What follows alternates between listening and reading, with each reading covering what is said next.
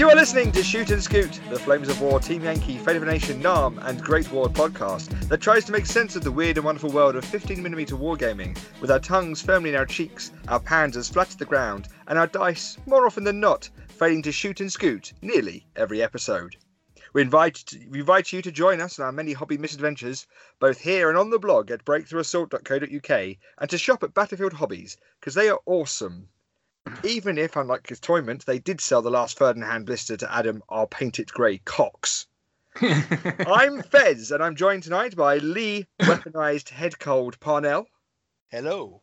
Duncan, I really can quit anytime I want Gosling. Good evening.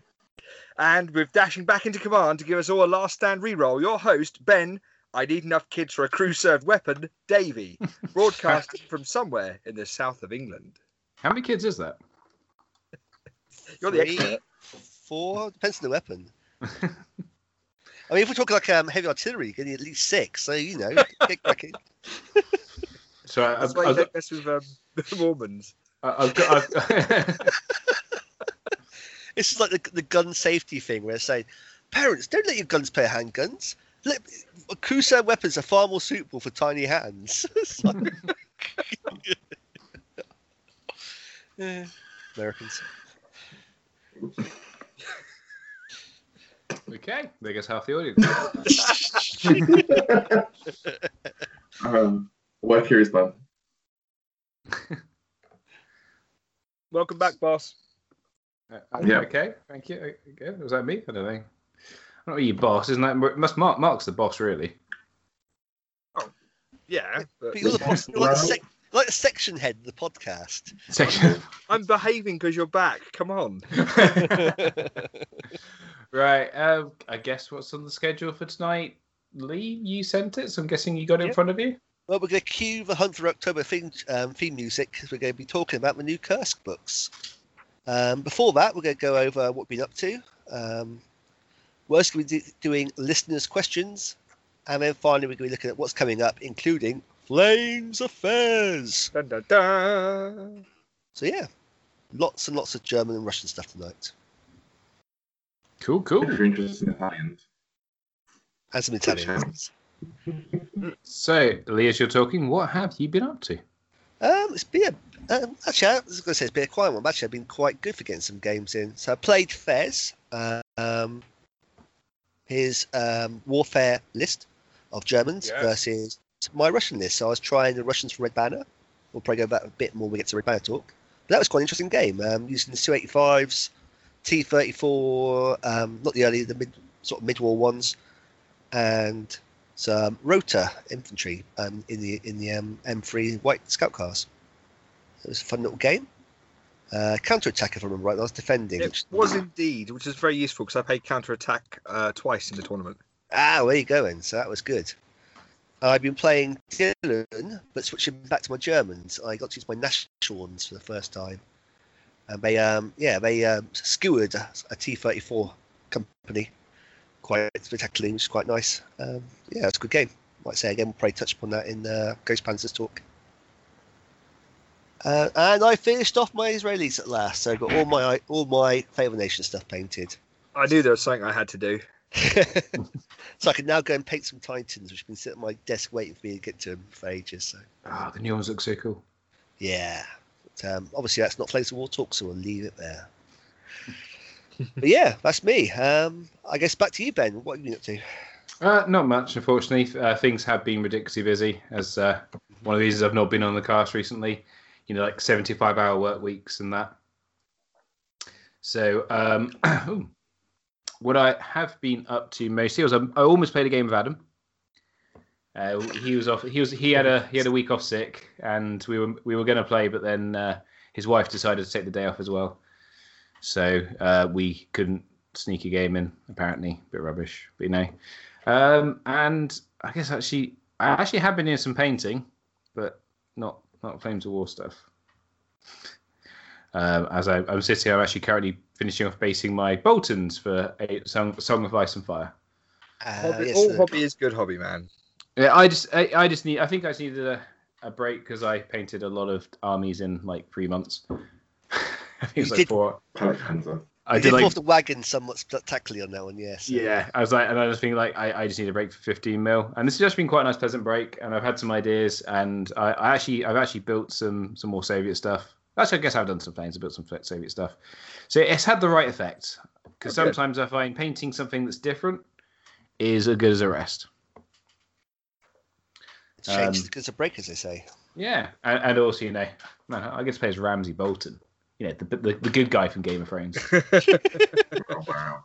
That's right, isn't it? So what's your house sigil? It's a flayed guy. Oh, right. So you're the good guys, right? Yeah, except he's upside down. Oh, okay, all right. Just to make his life even better.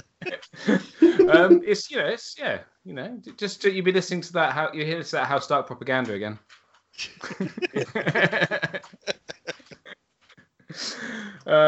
Yeah, it doesn't get much better because one of my other characters, you know, it's like my three characters I get to use is Ramsay Bolton. Roose Bolton's probably the good guy of the group of the three, and Littlefinger. That's my three characters for my army.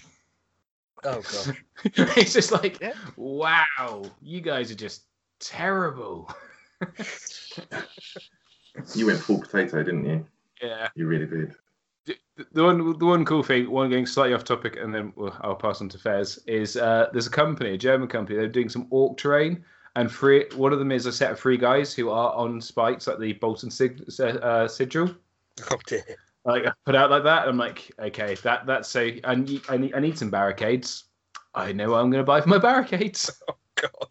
You can set them on fire just because being flayed and crucified isn't enough. And that sounds like quite a lot, but my guys are on snow bases, so they will be naked, cut upside down, being flayed in the cold. In the cold? Oh, right. You know, just to really hamper at home. So not only are you seeing the life, so your bits look even smaller than normal because it's cold. So it's like the final humiliation, guys. On the upside, you won't know the ones that that Ramsay's cut off the sausages from. Oh. Fez, what have you been up to? Mainly getting way too excited about army lists and reinvigorating previous models, such as my set of grills that I bought when I very first got into Flames of War for my Panzer Lehr that have been sprayed Dunkelgelb and then left. And then looking at army lists that I can use those from in Ghost Panzer, and then hunting down various bits and pieces to make a Panzer Grenadier company. Whilst also then finding the other armies that I've got bits and pieces for. So yeah, it's been like yourself, Ben. It's been a lot of work over the last 2 weeks. So actual hobby time hasn't been really there. But I've done lots of what I like to now call surrogate hobby, which is the perusal and purchasing of hobby to make it feel like you're still doing stuff. Expensive bits. Yeah, well, it's just that stupid Black Friday thing that's come across the Atlantic. Which started a week early over here. Yeah, exactly. It was weird. It's just like, if you're going to do it properly. I had to ask my girlfriend, I was like, when is Thanksgiving's next week, right? And she's like, yeah. So, okay, I've just got a load of deals all of a sudden. Yeah, I work for an American corporation. I actually wish one of the guys happy Thanksgiving early because I got confused by the damn sale starting about a week early. Well, it's like the January sales now start 2 weeks before Christmas. Yeah. It's like, it's not even January. What the hell, guys? It'll be Easter eggs on Boxing Day. That's what you'll watch out for. Easter eggs That'll be the next one. That's it. Yeah. But, we just bring everything forward early. We next to go. Happy Valentine's Day. It was only Christmas yesterday. Yeah, I know. Just Good friends with the thing. retail crusade.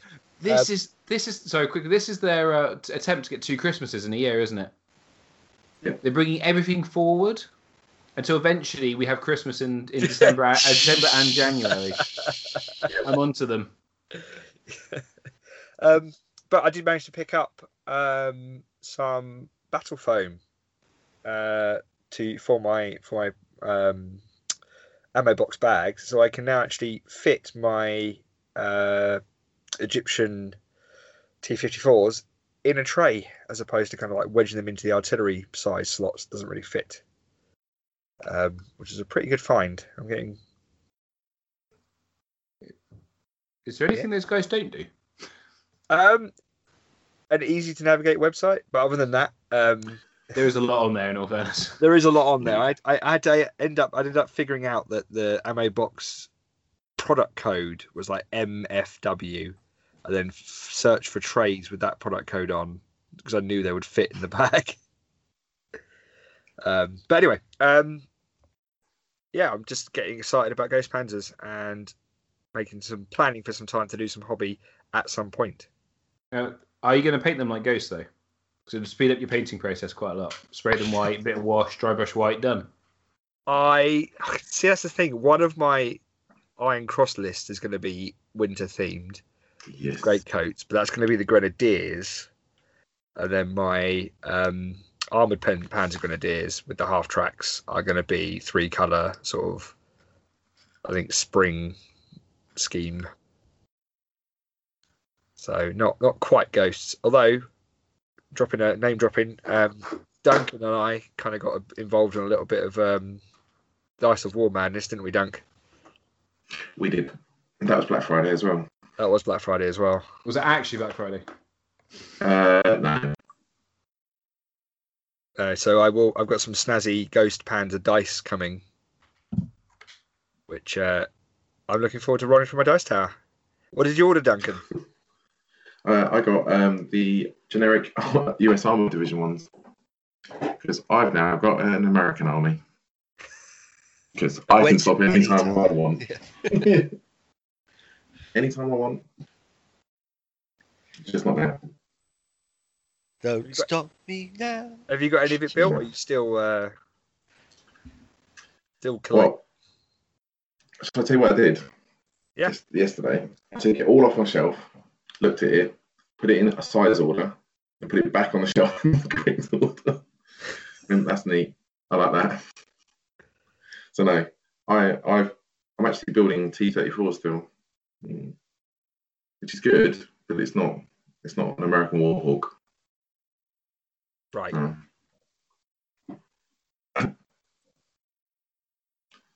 So yeah, I think I've been going through the what do you call it? Surrogate hobby. Surrogate hobby. I definitely have been while I've been on my nights. Yeah, I finished off my Egyptians and then went onto eBay and went, oh, T-54s. So I got a Syrian box set as well. See, this is the problem of getting money for your birthday as well, because no one knows what to buy you. So I had a little fund stockpile, and and I also did a bit of you ready. I sold some stuff recently, and that's dangerous as well. So apparently, Horus Heresy stuff is quite desirable. Who knew? So, Nice. Yeah. Who knew? Who knew? Who knew? So yeah, I sold some of that. So I've got some money sitting in my account again now. My PayPal going. And then I've also looked at Cruel Seas. Have you looked at that at all? Yeah, I had a quick look, but I don't know. If I'm honest, it's. I know there's something about it. I think it doesn't help. Again, Warlord Games have this brilliant ability, mate, of doing their videos about stuff really dull. Yeah, I saw it at Reading and it looked quite cool. That's the problem, I think. That's the thing. I think I actually need to go and try it because they did the same with what was it? Blood Red Skies. Yeah. I was like, playing game. I've always wanted to get into playing game. This looks the right size, right scale. Watch the videos, and it's Andy Chambers had no charisma in it, which is really weird because he used to have really good charisma. I don't get how they've made him charisma, negative. And it's just like, what you do is you move your plane like this, and you. Oh. I'm like. Oh. Andy Chambers could be one of our devout listeners, Ben. Sorry? Sorry, Andy. Yeah, I'm sorry. It was really boring. There was just no buzz to it. I hate to say it. Look at the freaking Games Workshop videos and get some clue on what actually are good videos. Well, that's just like a gold standard, right? To play Games Workshop at the moment. They're just knocking it out the park each time they do one. When they went Spinal Tap the other day for the Noise Marine. Yes. Oh my god! And in fact, they painted the Noise Marine with like the goblin green bases and the old that 90s style flock rather than static grass and that kind of thing. Yeah, and that was ticking a lot of boxes for me. It's like brought a tear to the eye. Yeah, they are. That's the gold standard, guys. If you want to make good videos, there you go. Well, that's it. I mean, if we have this joke about Battlefront, doing the Games Workshop playbook. So in about 10 years' time, Battlefront makes fantastic videos. It's got. We're available for filming at short notice, aren't you? Yeah. Battlefront's videos are actually probably one of the better ones before Games Workshop started really knocking out the park. Yeah, pretty good. Fair. Yeah. Are Um, they going to make Flames of Sigmar then? Flames of Sigmar. Who are you, Rich Hardy? It's like... You take that back. But yeah, I picked up War Games Illustrated for the first time in ages yesterday. It had one of the ships for Cruel Sea on it. Maybe why I picked up, and they're quite cool little models, like 1/300 scale, I think, something like that. I accidentally bought two really copies of that one. Pun? I accidentally bought 2 copies of that War Games Illustrated. Well, when the Brits accidentally, just to get the free boats. Yeah.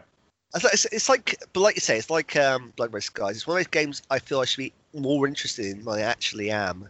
I just think if I had a bit more money and time, I'd probably be on it. But it's just like trying to budget both. It's just not quite getting that last hurdle, as it were. The big thing for me these days is, if I guess if loads of people around here went, we're all getting it, I'd be like, cool, okay, I'll probably do it. If I don't hear any buzz, I don't really want to buy into something that then I might not get to use. Yeah, that's exactly it. I mean, that's the only reason I'm getting into it is because there's another guy here, and we need a game that kind of we don't have to think about organising. Yeah. So that's it. It's just this box, blue cloth. Right. Have you already got it? What are we doing? Yeah, I went for the Japanese and US just because I want to drive around as JFK.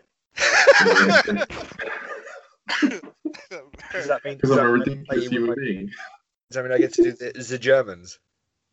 Yeah, we do want to do the British Coastal Forces. So yeah, the Germans are available. See, I kind of really want to do the Russians because I've seen them at an event, but they're not in the initial 4. No, they're not. They'll come to do like all the Baltic stuff and that kind of thing. So yeah, but I definitely have seen their Russian models. I don't know if they're previewing it at some, I don't know, something. You'll see a lot of pictures from a lot of conventions. I mean, I'll be shocked if they didn't do Italians and Russians, just simply because both of them would. Oh, I think I've seen Italians. I think I've seen the Italians as well. So it's probably wave 2. Yeah, exactly. It's like doing the Blood Red Sky stuff. Yeah, but cool. Yeah. Sorry, tangent. Yeah. So, see, don't forget, guys, check out our Warfare podcast because obviously these two are at Warfare. So, yeah, and they've posted up already for next year, haven't they, Eddie? They have, yes. Yeah. The dates in the calendar. Get that booked off work. New challenge. New challenge. Yeah, I'm going to see if I can start earning enough brownie for a weekender. We'll see. See, man, do it. It'll be amazing. We'll see how it goes. Cool. So I guess books. Yes. So yes, we're on to the curse discussion. Eddie, take your sedative now. No, it's not that great. I haven't at all really. It's just so What am I talking about? It's amazing. There we go. Which one are we starting with? All of them. Well, yeah, I think Nisha said Ghost Panthers and Red Banner, but I think it'd probably rapidly go into doing both at the same time. But let's start with Ghost Panthers and go from there. Isn't it Ghost Panzers and Associated Targets? Isn't that the name of the books? Right, guys, I'm going to start with a moan because, frankly, I was disappointed that there's no undead forces with that book name. There's no white tiger. There's no zombie SS. It's like that book was false advertising right from the start. But you have got Summon Panzer as a spell, right? That's the thing. Summon No, you've got Panzer. Summon T-34. Oh, okay. That was in the other book, wasn't it? Oh, yeah, that was in the previous book. Yeah. Spawn T-34. Yeah. Oh yeah, the factory tanks. The tank factory. Yeah. Yeah, that was a flavoursome card. But yeah, I mean, so Ghost Panzers, I think there's a lot to be excited about with it. There's lots of interesting toys. Delb. Yeah. I mean, the actual core formations don't really differ that much, really, from Iron Cross in terms of what they are. It's just a sort of in formation, out of formation support that's really changing. I disagree Hmm. because we have stepped towards the end of the middle of the war. Yes, yeah. So I say the Panzer formation does have a bigger emphasis on the later versions. Yeah.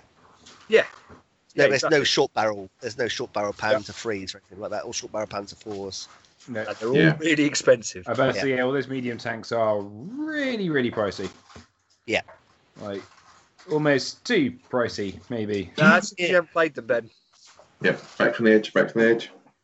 I You will haven't say, played them. yeah, You gotta play them, and then you realise that actually, against a good selection of forces, they're pretty powerful. I'm not saying they're not powerful, but I would possibly argue they're a couple of points too many. But I don't think it makes a difference. Because, as you know, it makes up for the discount you get on Marder's, as like Richard Hardy would say. Well, no, that's Hammy's current one, isn't it? You do get a discount though, don't you? You get the free Schutzen, basically. Oh, dear. You don't pay any points for that, I don't think. That's pretty. Well, That's that's pretty good, useful. though. It's all right. It's not. I don't think it's actually that good in version 4 because what's really hitting your side armor? Bit. Well, It's five plus, integral yeah. anti-tank rifles are terrifying. Yeah, which only assaults hit on 6-up. Yeah, but they Generally. shoot you on the way in.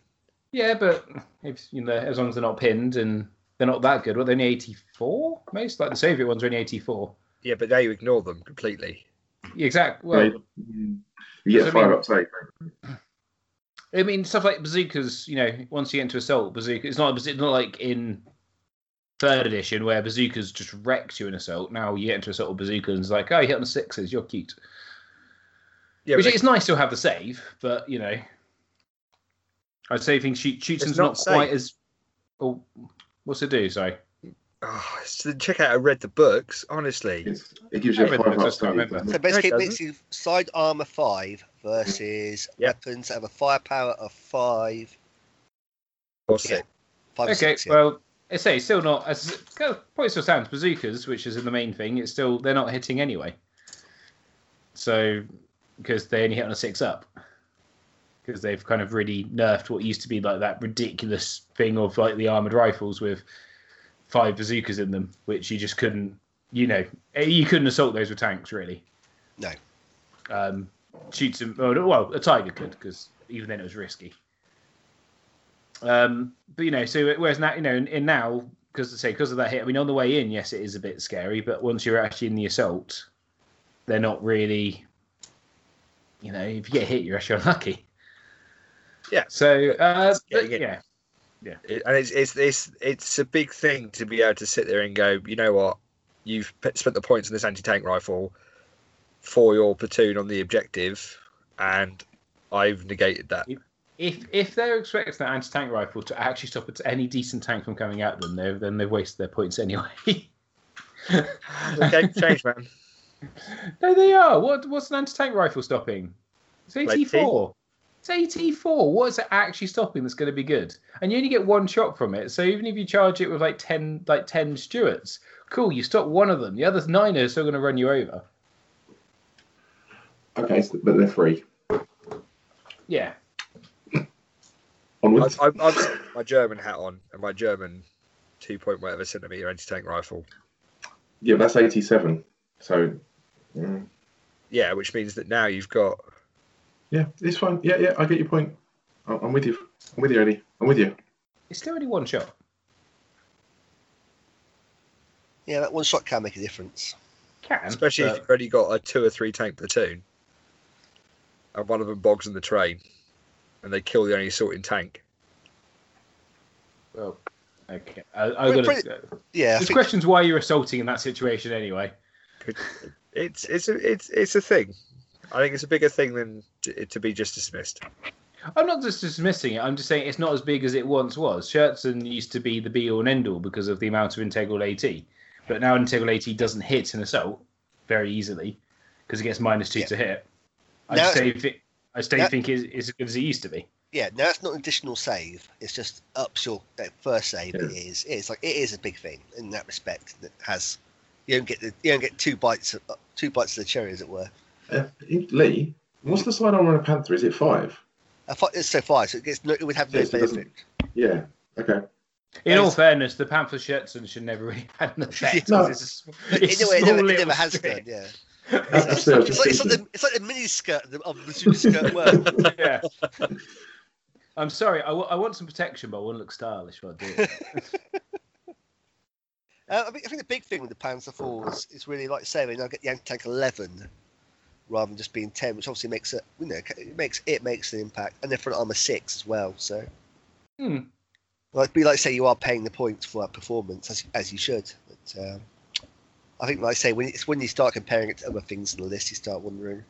But I had a platoon of 3 of them in my game versus Dylan. And like I say, because they were 40 points, they were pretty much my reserve force straight away. Yeah. And so all they really did was come on, storm the objective, and win, because the mortar guys that were there couldn't really do anything much about a bunch of tanks marauding into them. So I don't really get to see the full effect of them. But on paper, that just scares me because that's more expensive than British Churchills. Yep. That seems crazy to me. It's 5 of them, isn't it? Is it 5 tanks for 40 points? no, 44? 3. It's only 3 Really? tanks. Only 3 Panzer IVs. Yeah. 40 points? 3 Panzer IVs is 40 points. That makes sense because in the desert books they weren't. With 10 points. They were like 11. About Yeah, 11. long F with 10 points. Well, it makes sense to be about 40 points because the amount of extra stuff they get now. The extra armor, Scherzen. tank, and Scherzen. I think it's hard to say.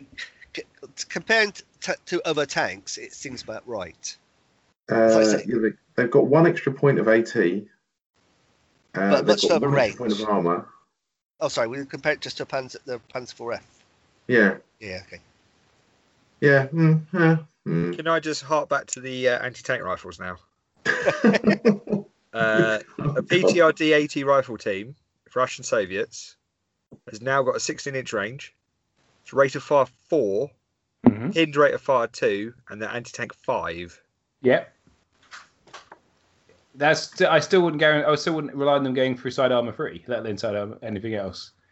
As they're honestly, they don't do that. But they're there to stop armored cars, not to stop tanks.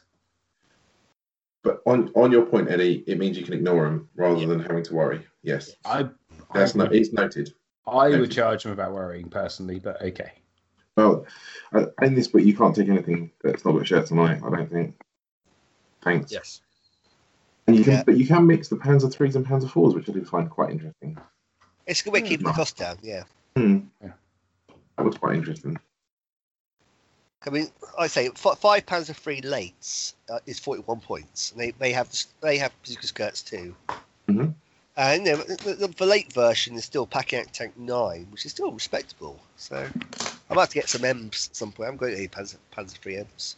Oh, they look really cute as well with their little side skirts. They are very badass. And they do well when you get to Hermann Goering in Italy. Exactly. Yes. And you can take a flame Panzer platoon in formation, right? Yeah. You can also upgrade the Panzer IIIs in the mixed platoon to be up to 2 of them to be Panzer IV Gs, effectively late version 4s.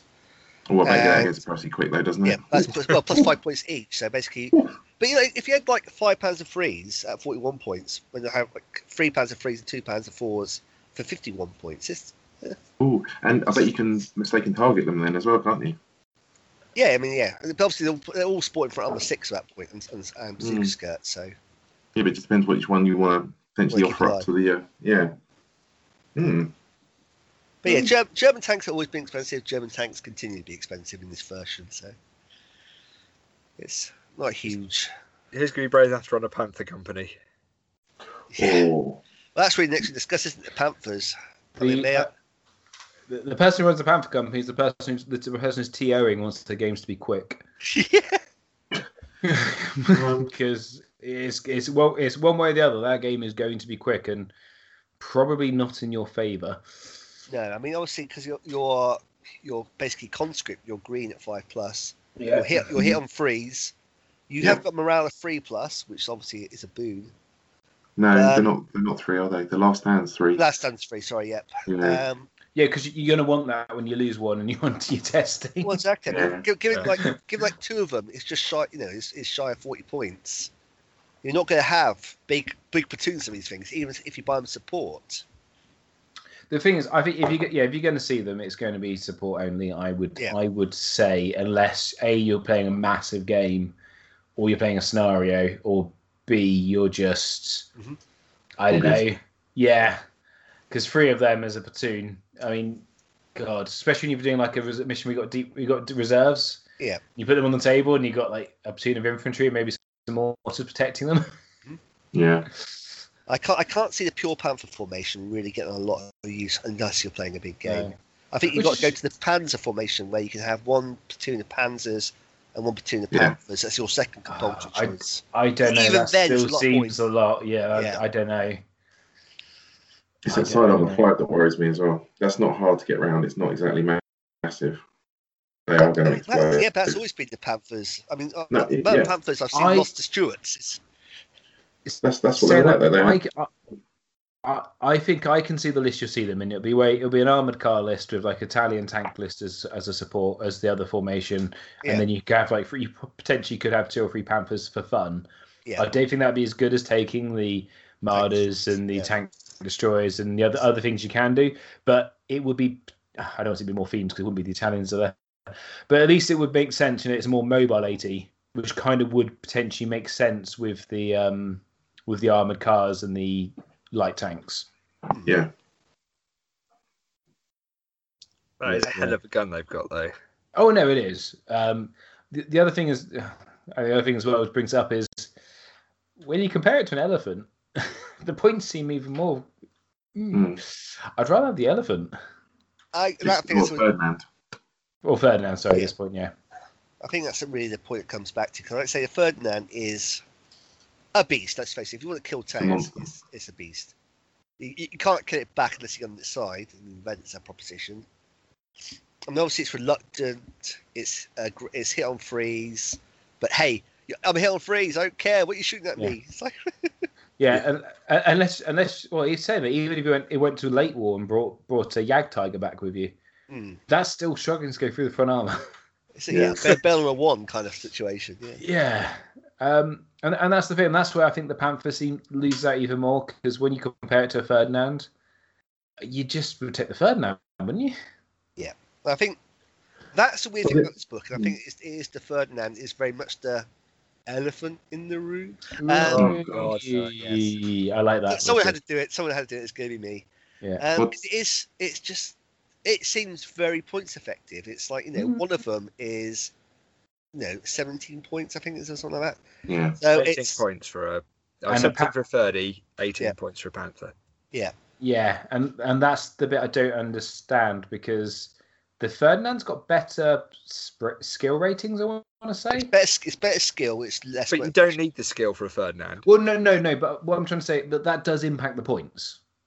Yeah. The skill rating does impact the points. I'm saying, so it's got better skill rating. It's all but indestructible, where Panther isn't quite, and the gun's better, and it's a point cheaper. And I know it's slower, and and obviously a turret is better than a whole mounted gun. Yeah, it's only assault 5 because that's, like you say, which is fine. But again, if you're assaulting with Panthers, what are you doing unless it's a massively one-sided fight? Because why are you risking them? Why are you getting that close? Because then your sidearm is getting vulnerable. But anyway, going on from that. And you do get 4 MG shots, which the Ferdinand doesn't. Yeah, round as well now. But I just don't. I just can't quite. The armor alone for me means why is this similar pointed? My take on it. Yeah. So, if you're in the late game stages and you're on an objective and they get assaulted, two Panthers are going to keep the game alive, whereas a Ferdinand's going to fall back. Being reluctant. That is a lot. That's a lot of ifs. It's not a lot of ifs. It happens quite a few in the game. Again, I'd argue, why are you defending an objective with just Panthers? That seems like a very your list because they're 54 points. Well, again, I think that's an issue more with. Just more with point. But anyway, I don't know. If you take, well, what I'm trying to say is the reason you're paying the points is it has that ability to do that. Yes, and I'd say the MGs is something to factor, but at the same time, if you're looking at the lists that will be running these kind of things, as we talked about, they've got the armored cars, they've got the Italian light tank company, because if you're going to an event, that's what you're going to see. If you've killed all of them, then you've probably lost the game anyway. See the point? Yeah, I don't want to just use the example of what the exact tournament players are using, unfortunately, but it is the case. That is what's going to be backing up. If you're taking big Ferdinand or big Panther platoons, you're going to be having these light tanks, and that's what's going to be MGing the stuff off the objective. There are pros and cons. I don't want to sound negative, because I actually think Ghost Panthers is a really good book. I think it's far better than Iron Cross. And also with the fact that artillery is now not going to kill Panthers. Yeah, that's a big boon to them. Yeah, yes. I think what's happening is a lot of people are still looking at these with V3 heads on, and there are a lot of situations in the games over at Warfare that a Panther company would have done very well. That's a meta thing though, and if Panthers start doing well, then the meta shifts. Yeah.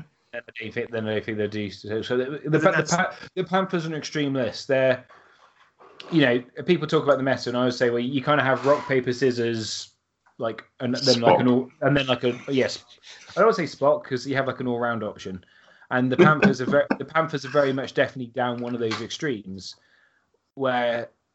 I don't know. I just, and I think we've gone at the moment. The game has definitely gone to one of the extremes, which is this just horde of light vehicles. Yeah. And the Panthers might well do that if they can kill stuff quick enough and keep their sides protected. Well, what I'm thinking of is in counter-attack, when you've got the far objective. If you're defending, and your opponent's on it at turn 6, you've got to have something to get out there to do it, to cover it up. Are Panthers really that option? You're talking about really, really specific missions here. We're not talking about, you're talking about one. Sure, in that one situation, sure, Panthers are better than Ferdinand. Sure. In a generic point of view, I would say Ferdinands are better in a general. There are considerations to be had as well, because the Panthers, for example, can be a core platoon. The Ferdinands can be a core platoon. Thank you very much. No, they can, but in a very specific list. Very, very specific list. Which involves taking Brumbars, which it does. So, I think they have a place. I was a bit confused, not confused by the points, but I was a little bit, But I think there's nothing wrong with them, per se. I think... I actually agree that Ferdinand shouldn't be... initially when I thought they should be more expensive than Tigers, and the more I thought about it, no, they should be cheaper than Tigers. Yeah. I just don't think they should be cheaper than a Panther. I think that's why I come down. I think they should be around the 22, 23 point mark. The other thing I'm surprised at is that they didn't split that skill rating down. Because, yes, they were brand new to the front. Yes, they have mechanical problems. But having a flat skill of 5+ probably doesn't reflect. It should probably have a different cross value, for example, for the fact that it was unreliable. Well, the Panthers. Yeah, absolutely, the Panthers. Well, the Panthers got cross a 2+, which is pretty nice. But the Panthers. Oh, sorry, the 2+. One of their special rules is basically pointless, because Stormtrooper. Yeah. Is basically a pointless rule for them, because the odds are so minute that you're going to do it. You're going to get both skills off. But they were rushed the front, but they've gone from being veteran to being. They were trained in conversion. They were trained in the old. Trained in the old book, yeah. But don't forget that you can pay the points to the command card to make a veteran again. If you want to make your Panthers even more expensive. But as I say, probably seem quite negative. I actually want to be positive. I actually think this book is really good. I think it's a cool book. The German mech list, I think, is really fun. And I think there's an actual argument right now that mech infantry is better than normal infantry. Yes. We talk about that then, the armoured infantry. It's sexy. Armoured infantry, I think right now, if you're going to take infantry, pay a couple extra points, use armoured infantry. Because your opponent's got artillery, you don't have to sit there and die, because you're more survivable. If your opponent doesn't have artillery, cool, you paid a couple extra points to have a mobile option, and then you can still get out and sit in your foxholes if you need to. Yeah. So there is no real downside to it. Eddie pointed out as well when we were talking about this the other day about the mounted assault being easier to pull off as well. Mm. Yeah, it's pretty hard. It's pretty hardcore now. So I think that's a really cool fun. That's a really cool fun list. The a lot of the support options. One of my problems, I think they didn't need to be 4 Eastern Front books, and what it's felt like is the first German book felt a bit like just lacked WoW power, whereas this book has got all the WoW power. It's got grills. Yeah. Grills and Hornices are WoW power alone. And the same what's that? We'll do temper that because the fact that there are in 2 books now, if you're running an event, it's very, very easy to disassociate the two. So if you want to run a 1942 event, you just say no Ghost Panzers. If you want to run Ghost Panzers, you can say just those books. So from that perspective, it does at least allow some granularity, which a little bit. But I still think you could easily do that with like a little marker in the book, like they kind of actually used to. And they used to split the book. The old Eastern Front books were split.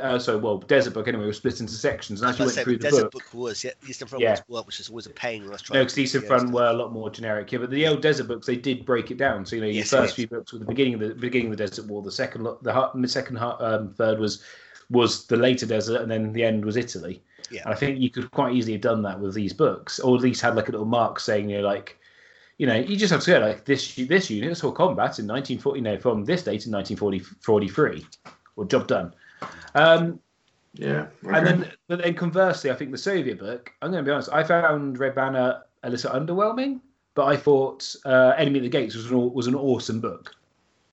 And it kind of feels like they just wasn't quite enough for 2 books. It kind of felt like a book and a half kind of thing, which is why I think they should just done one big book for each, personally. Especially as they've come out literally one after each other. So if you're like a guy who goes on your local shop, all you're going to see is Eastern Front products for like a 5-month period in a row. Yeah, man, but I mean, £12, so expensive. Oh, no, I'm not saying that, but I'm saying it just feels like it Sure, whatevs. No, I get what you're saying. I think just from an event organizer thing, Luke and I were talking a little bit about this today, about how, you could have a marker. Yeah, you can. You could have, and what I actually would like to see was the service things. Like we were talking when we were doing the Fate of the Nation stuff about the guys who published that, and they've been really open about their research. Yeah, and they put up the spreadsheets and said, this was 60, 67, this was 73. If they'd have done that, that'd have been awesome. I'd love to have seen a little tag system on this to say, like you said, early mid-war, late mid-war. Fine. But isn't that pretty much what they've done with the book split? They have 100%. Not really, because a lot of the stuff carries over, and there's like stuff that there's. In fact, they've actually done it deliberately. There's some stuff in the Soviet book that actually shouldn't be there, but they put it in there for balance points of view. Some of the higher AT guns. Really? I'd say the Germans and the Stuka, the second Stuka shouldn't be in there. Oh, the Cannon Stuka, yeah. Cannon Stuka, yeah. But there's stuff like that, but But like I say, I do kind of agree. It's kind of spreading it a little thin. But looking at Ghost Panzer itself, and the armoured infantry, what do we think about, like, say, their armoured 7.5s half tracks? I think they're quite an interesting option. Because you think they're giving you an anti-tank 9 anti-tank gun. It's obviously so mobile. It's kind of like a handy, backup to, let's say, the Marders kind of thing. They are. We're dealing with those light units, especially with the 3.7s you get the normal half tracks. The 7.5's not got a barrage. That's interesting. I thought it had. No, it hasn't. No, it's just direct flight. I don't think they ever had a barrage in those ones. No, but a lot of those half tracks have. A lot of those support gun assets have moved to having a barrage now. Yeah, that's interesting. They're really cheap as well. Yeah, that's what I'm thinking. It's looking like literally a 10-point unit for like four rate of fire 2 anti-tank 9 firepower 3 guns. It's Ben, what did we say? Shabby. We were talking about like the breakpoints on gun AT and armor. Wasn't 9 an important breakpoint? Or was it 10? We had a little bit of a theory thing about. There was like armor 6 was a breakpoint. It's 10. I think it's 10 because then you go because then armor 6 doesn't come reliable. That's still pretty good though for a half track asset. I'd like to say if your main worry is armor cars and Italian light tanks, having that extra cheap unit of decent anti-tank. Obviously, it's still overkill compared to them, but it's a relatively mobile unit. It's also a core platoon. Exactly, it's part of your formation. They back up a pair of grills, exactly the same points, pretty much. Then give you a bombardment, high firepower, and they look cool because grills are awesome. Automatic firepower and direct. Yes, I love when this says auto on the firepower. It just lets you know how much trouble you're in. And then you've got the hugely phallic-looking Hornice as well.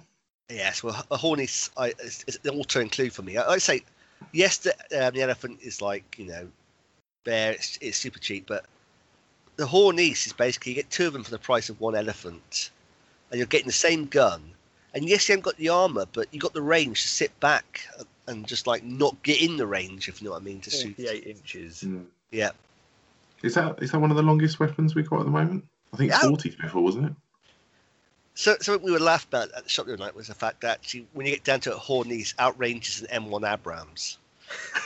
But obviously, I don't think we can compare the Flames of War to Team Yankee, that kind of thing. I have to give them something to horse, but it's just like, the long barrel 8.8 outranges the 105s and 120s of the Flames of War world. And Team Yankee one. But I mean, but I noticed the Hornies feels like the amount of points I should be paying for a Marder, so I feel less bad about using the Hornies because it's overkill versus lots of things. Feels like the price is in the right place. I expect to pay for a self-propelled anti-tank gun. Yeah, but you also get that thing of KV1. Oh, yeah, you don't get a save. I must admit, it was quite nice when Dylan's KV1s turned up. I just picked them off. Well, actually, bizarrely, that turn, I couldn't roll firepower, so I bailed 4 KV1s. It was hilarious. Without killing it, I think I killed 1, bailed 4, or bailed 3. How do the Hornies stack up against the Toad ones? Are they similar? I don't think they. So they are 14. Slightly more expensive. They're 2 point. They're a point more. Yeah. Per each, yeah. But a flat 4-up save. Yeah. What's that for the tank hunter? For the Toad ones, it's flat 4. Yeah, but it's the mobility. I think it's worth a point, isn't it? You can't get pinned. Yeah. It swings around about, but I think Flames of War version 4 favours mobility over the save a lot of the time. Obviously, you guys play at the tournament, you might afford that opinion. That was why I'm doing in quite a few games, is the inability to be able to barrel stuff.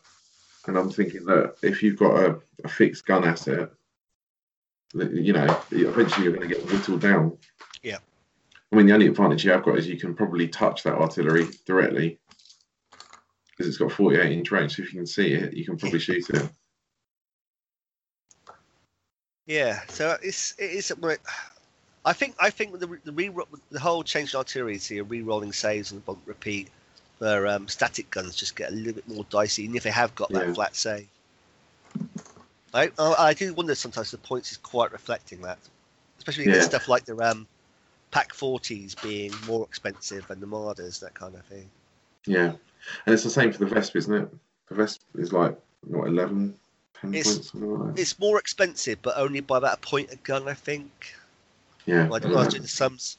It's hard to do a direct comparison because it's 4 versus 3, but if you... So like a single 10.5 is 3.5 points, whereas a single Wesp is basically about just over. It's just nearly shy of 4, isn't it? Yeah, just over shy of 4 points. So it's like slightly more expensive. But I'd probably go with the Wesp just simply because Wesp look awesome. It's just like, and I'm not paying. It always you used to pay a big penalty for having the Wesps over the 10.5s. So now it's not quite a huge penalty. Well, they give them a machine gun and stuff as well. They have that. I've got some. I'm not going to lie. I think you've got some as well, haven't you, Eddie? I'm gonna have to wait till the box comes out. But they're in it. They're in the list now. I never got any at the time. I'm kind of have to get. I think I'm about to break now. But when I start looking at Ghost, I start thinking, the Hummel's only 5 points more expensive. I really love the Hummel too. Yeah, so it's just like. So I'm torn. I want some sort of self-propelled artillery. It's fair to say. Yeah. So they both look awesome. They always have done. You're just gonna go Panzer IV chassis mad. Is that what it is? Yeah. There were no Panzer IVs, just lots of just Panzer IV everything chassis. derived from them. That's the only way you can get a 15cm gun, a long 15cm gun in the army these days is to humble. That's true. Yeah, you got 2+ to dig stuff out then as well. Yeah. How many is 3? Is it much more expensive? I don't know, 5 points. 5 points more for free, yeah. Hmm. You can hear one extra front armor. Don't forget. 2+ firepower is brutal in Repeat Bombard. You do lose smoke though. True. But I mean, I can get some. I can get some mortars in the armor grade. The Neptune to do on smoke. Yeah. Or you pay 9 points out and get a Neptune as well. I'd probably put a lot of points artillery at that point. I think you got too much sunken artillery then. Yeah. In all honesty. Yeah. Also, the mortars you can only ever have. Well, armored mortars you can have 4 of, I suppose, but that's another 6 points. So, and then we got what we got after that, after the artillery. AA. Some AA. Yep. It's quad, I mean, that's kind of it. I mean, the quad AA is. I read as a model. I'm just not quite sure if this 2cm AA is quite good enough when you're facing Sturmovix and like. It's only 85, isn't it? Exactly. It's 85 power 5. Yeah. I'm kind of. It's kind of a shame the Toad AA has gone the way of a lot of other things. Cause it'd be nice to have the 3.7s there, just getting. I was going to say when did that come into service? Because I was expecting to see it, to be honest. Yeah, I didn't realise because obviously in Team Yankee they got rid of all the Toad artillery. Yeah. And then in the first books we get for the desert, they had the Bofors, the 88. So I thought, okay, so they'll have the Toad AA guns in Flames of War, but that's it. I mean, the Russians didn't get their 85mm piece. Or the monsters, yeah. Yeah, or even the Bofors. I don't think they got the Bofors in Red Banner, if I recall. Which is odd because, like I said, the Brits get their Bofors, and like I say the Germans don't have their 2cm or 3.7s as Toad guns. So it's like, all right, so we're not doing Toad AA anymore. I don't know. It's a weird one. It's a shame because I really think that 3.7 would be quite handy versus Sturmovix. It'd be handy against light armor cars and things as well. It's a fairly high rate of fire, moderate AT weapon. Yeah, my little 3.7s used to be great for shredding M5s. Yeah. But to be fair, though, the difference between the ground-based and the unarmored is what? Just the tactical move. Well, you can't take anything for the Germans, can you? So you're just using the models. Yeah. You can use the models. Just no 3.7s. Obviously the gun as well, but it was interesting actually though, because did you see in the whole of Warfare Ready? Did you see anyone take any AA? No, I didn't. I mean, planes weren't exactly prevalent, but I saw no AA taken. I could have done with some. Thanks, Jesse. Yeah. But there was just none, so I don't think this is going to change that dynamic. So I don't think they're useful enough to include, in all honesty, for the Germans anyway. I really want to because the quad 2 centimeters just looks so damn cool. And you can make them armored with their command card as well, which obviously gets some armor 0 all round. I don't know if that's going to be better or worse than a 4-up save for them. It's situational because you get the whole firepower. I mean, it's a firepower check to kill you as well. Point. It'll just fail you, won't it? If you don't get penetrated, or if you penetrate it doesn't kill you. I think it's generally better to be armored, except for some of the real, and then to face on some real high rate of fire stuff. But yeah. So anyway, that's I think that's pretty much Ghost Panzers covered. You have missed the most impressive list in the entire book. What's that? The Tigers. Stug assault gun platoon. Oh, of course, yes. I love Stugs as well. Yes. That's not even to mention the Tigers. Well, did you not mention the Tigers? No. Okay, so yeah. And then we jumped to Ferdinand's. So obviously Tigers are in as a formation of up to 3 platoons at the HQ. So you could potentially have 2, 4, 6, 10 Tigers in here. Obviously, for a 290 points. Yeah, there's a card that let you have platoons of 4 as well, so doing the lake formation of it, as it were. But I mean, yeah, it's I know you're a big advocate of the idea of doing a free Tiger army, so it won't be that great in game terms.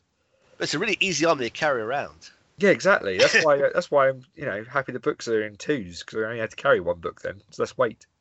Get the whole thing.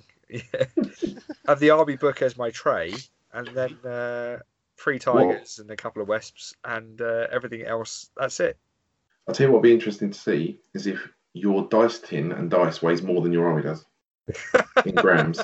I think it will. It probably would.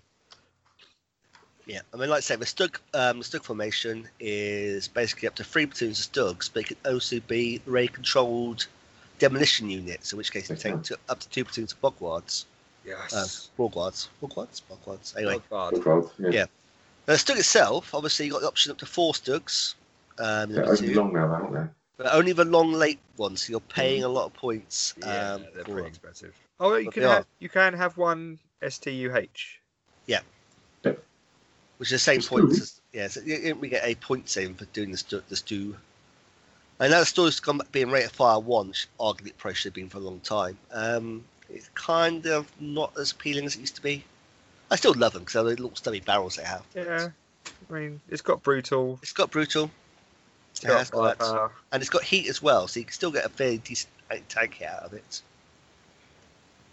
It's just rate of fire 1's kind of I'd rather have an optimised platoon. If I could have like a platoon of 3 stews, I'd go for that. It's also got less range, hasn't it? Yeah, same compared to the other ones. Yeah. 24. And I kind of like the new rules for the Bogwards as well. But they're a bit easier to use while still getting the whole feel of being demolition units. They're not quite as OTT as they ever used to be. They're relatively cheap as well, so just as an attachment, put them in there. And hey, you got yourself a ready control car unit. Right, so shall we go on to Red Banner, guys? I think, unless you want to talk about planes, yes. Okay, so that's Ghost Panzers. I guess next we'll go to the Russian book, which is Red Banner. Red Banner. Isn't that just like when the Hulk gets bored of being green, so paints? Oh, dear. That's actually quite good. Strong like beer. That's what it is. So Red Banner, we obviously are moving the timeline along to 1943. So we get a slightly newer model of T-34. We get for T-70. We get Churchill tanks from the Brits as Lend-Lease. And we get some new fancy self-propelled guns as well. Can I just backtrack very quickly? Yep. Shirts. No, I'm joking. I just want to comment that it's really. Are you guys as impressed as I am about the history sections of these books? Yeah, I think I've always do a good job on the history sections. They always do. But the new style really gives. Well, I found it's a lot clearer to kind of get the flow of the section of the battles the books are referencing. I do kind of like the way they tie the formations into a unit and explain. Kind of show how the tank corps builds up, what the formation, how that sort of time, so you can sort of see how the lists go.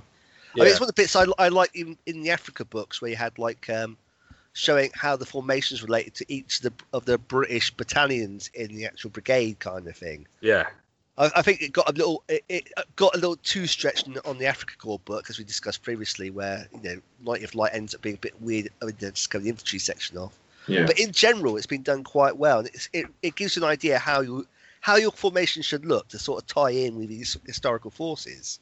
And it gives you a bit of an idea why the formations look like they do as well. So I like it. They've always done a fairly good job. I mean, on presenting that, sort of giving you a leader to sort of then do your own research off the back of. Yeah. So yeah. No problems in presentation in these books, that's for sure. They've always been pretty high standard on that. They are pretty, yeah. And when you cut your teeth on black and white photocopied home rule sets, it's kind of a nice. It's always been a nice step up onto it. But, I think the purists disagree. Pretty much since they went to the version, the end of version 2, when they went to the version 3 style force organisation charts, I've always thought they've done a good job of the history sections at the same time, just improved dramatically. Yeah. Yeah. So yeah, so I guess starting with obviously the armor, we're looking at. Let's look at the actual force as a whole. So you've got two flavors of T-34 platoon in the actual tanks and hero tanks. You've got two flavors of heavy tank with the KV-1s and the Churchill. So they're sort of no longer mixed units, but purely heavy tank units. You've got three flavors of infantry with motor rifles, hero motor rifles, and the Recce Company, what we used to call the Rota Radetzky or something like that, which are the guys in the actual M3 scout cars and the like. You can still draw in your formations from enemy at the gates, so you could have like an M3 lead tank battalion taking all this new cool support. Obviously, they were still knocking about 943. Probably not the greatest career choice, but yeah.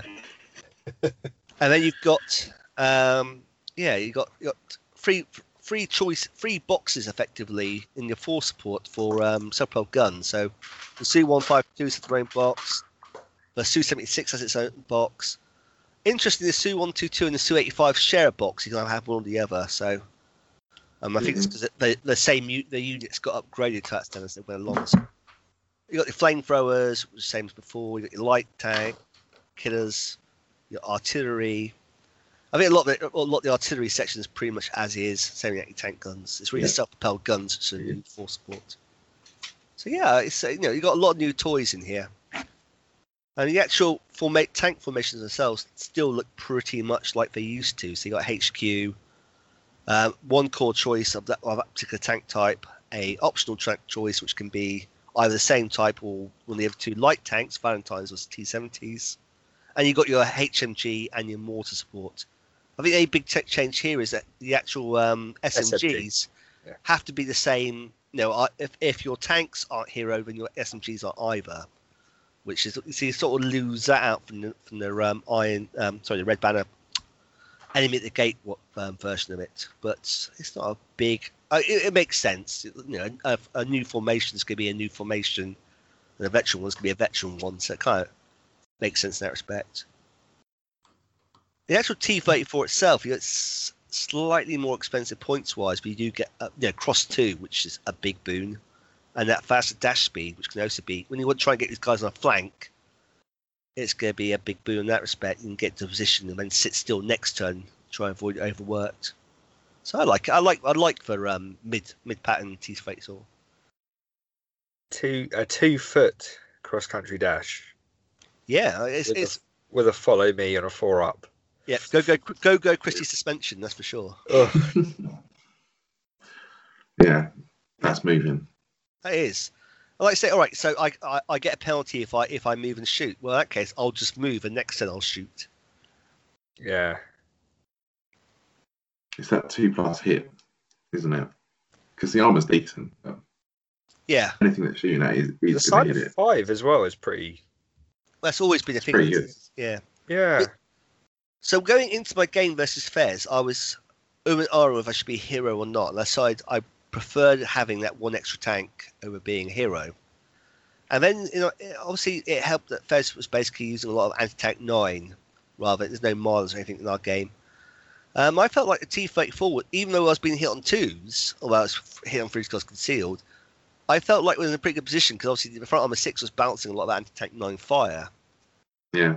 And so I kind of I didn't find that the hit on 2+ that much of a problem because I wasn't, apart from the Tiger shot at me, I mean, it was a massive problem.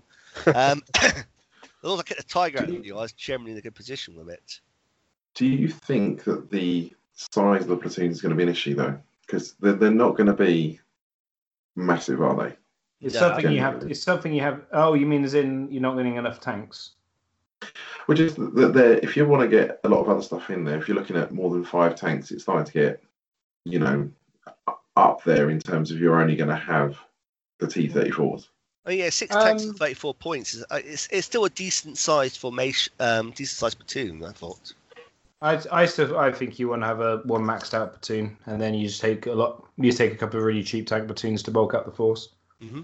Or go full 10. I would. Wow. Yeah. Okay. If you go for HQ a full 10, I mean that's like say you've already got about 60 points worth there. But then you've got the option of taking your second choices being either T-70s, which are 13 points for 10, or you go Valentine's, which is 27 for 10. I mean you have about half of those upgrade down to £6 there. I mean, I still think Lees are the best tank option for Soviets. Unfortunately, I don't say unfortunately in a bad way, but the non-Soviet tank is still the best option. Yeah, but I'll try to avoid doing that because I like T-34 and B, let's just try and get past, like not using Mardas with Germans kind of thing. It's just yeah. But with Lees, obviously, you also get access to Stuarts, and I think Stuarts are phenomenal for the Soviets for their points. So, but that's. Do you think that still holds true in the T-70 in the picture now? Or is Yeah. T-70's overworked, admittedly? So's the Stuart. Is it? Okay. But I still think the Stuart is arguably the better option. What's it? It's What's the difference? Both armor 421. One extra shot, extra MGs. Is it Yeah, faster? extra shot with the shit. It's definitely faster. T-70 is not exactly a speedy. Yeah. I thought the T-70 was better armoured. Are you sure it's 4 for the Stuart? Is it not 3? No, Stuarts are free. Yeah. Sorry. Yeah, I was saying the T-70 is 4. Sorry. Yeah. Oh, I'm sorry. Okay. But it's got 2 shots. It's got more MGs. It's more mobile, and it comes with Lees. Which, Important. Comes with additional Lees. yeah, that's the crux, I think. Unfortunately, I've always Lees is thought just Lees that good. Thanks to war. I just find Lees are just a pretty damn good tank for the Soviets. It's because I think it's not having that overworked. I think that's massive for Soviets. The one less armor than the T-34, but no overworked is just good. Is the difference between the Hero and the standard T-34 as well? Is it night and day, or is it not too bad? You hit your hitting a free up. Your skills slightly better, but bar infantry, I've never thought Hero was worth it for Soviets because it's not really what I never feels what they're geared towards. You want the hordes. That's what Soviets do, and people. I think like Lee talked about this in chat the other day. People always talk about how they want like veteran Soviets, but they actually don't want to pay for it. Oh, I see what you mean. Okay. And I think that's the same thing here. People say, "Oh, I really want to be trained. I really want to be trained." But when they actually look at how many tanks they lose by being trained, just like as Fez says, just double 24 inches on turn 1 through terrain. Mm-hmm. Yeah. And go, cool. You get 1 turn of shooting, and then I'm going to be hitting your flanks and things like that. And generally, once Soviet tanks are in position, they if you're using the right, they'll just kill whatever's in front of them anyway. It's only really when you get to the really, really heavy stuff, they will still struggle because they don't have any real good answers because the Su-85 is too pricey. Okay. That's interesting, though. I mean, I was toying with the idea of, the T-34s being the core and just sort of running up, like you said, rolling something over. But I was thinking they were too expensive. But actually, you talked me around because I didn't realise that the second platoon, or I hadn't clocked the second platoon something other than T-34. Yeah, you don't run 2 T-34s. This isn't how it used to be. This isn't late war as it is currently, where you would just run 2 platoons T-34s. You have to take the light options. So if you took the T-34s, would you go Valentines or would you go T-70s? That's the awkward. You probably go Valentines. Yeah. Valentines scare me. Good. Especially in this one where you can have the AT-10 version. With the £6. Yeah. So that's half your Valentines, right? It can be an up-gun £6 for a point. Yeah, that seems like a bit of a bargain. Yeah. Who can stuff? Who's rustling something? Oh, sorry. Yeah, it's really coming through the mic. I was just literally about to send a message about it on the thing, just saying, stop it. Yeah. I think you go Valentines. I think there's a reason why you're seeing lots of Soviet infantry currently supported by Valentines. It's a pretty good tank. It is a really good tank, and actually the fact you can have £6, I think, it makes it scarier for me. Like as playing my medium German armour, I don't really want to see AT-10. Really, No. Makes me sad. But I think that if you're looking at a full platoon of 10 Valentines with half of them £6 as the sort of second choice, that is a bargain. The only thing I'd be careful with is obviously the £6 version does not have an MG. Now, normally that would be a massive issue, but because obviously only half the platoon is that, you've still got the MGs and the other ones. Do you know what? I hadn't picked that up. You're right. It's got nothing. Oh. That's always has been. Yeah. I mean, I only know it because I've used them, and in late war it's less of an issue again because at the moment you run one of them and you run 2 platoons of T-34s. Well, the T-34s kill any infantry that try getting out their foxholes. That is different to the British, though, right? The British no, I'm pretty sure. Really? Yeah, I'm pretty sure that's the £6 version. Does not have only way they could squeeze the £6 in was to take the machine gun out. Okay. Basically, and the whole one. I suppose it didn't have a whole one. Yeah, no whole MG on the Valentine. I think because it was the infantry tank design at the time, because the the Matilda doesn't have a whole mounted MG either. It's all in the turret, so you can support the infantry better. I assume was the design process, because then it's in the turret and it's 360, and obviously they're quite slow, and also they're slow, so you probably assume they wouldn't be shooting forwards very often. No, that's true. Whole machine guns have always been a fairly limited worth. That's why they eventually disappear, but. So it's one of those things that some designers kept them for longer, and like I said, the Flames of War generally doesn't make them as as limited as they used to be in real life. So they get a bit disproportionately good for what they are. Yeah. So while we're talking about machine guns, how about a nice rear-facing turret machine gun? Well, the KV list, the KV1. So I'm umming and ahhing about this list because they're pricey. And the problem is there's a lot of good AT tanks going around at the moment, which just mints KV1s. That's the way it's always been. Back in the old rock, paper, scissors day of old mid-war, KVs will either win you the game or not do anything. There was literally no middle ground on them. And I still think that's the case now because the gun, they can't take on other heavy tanks. So they have to take on medium tanks. Yeah. Which makes them... And they're good against infantry, obviously. So they are what, in sports terms, we'd call the flat track bully. You give them the right situation, they will roll through anything you put in front of them. As soon as they can't deal with whatever's in front of them, they're buggered because they're too slow, and their armor isn't good enough to take for the top end stuff. I mean, they'll go toe to toe with Panzer IV, because I think their gun works out slightly better than the Panzer IVs when you compare the armors against each other.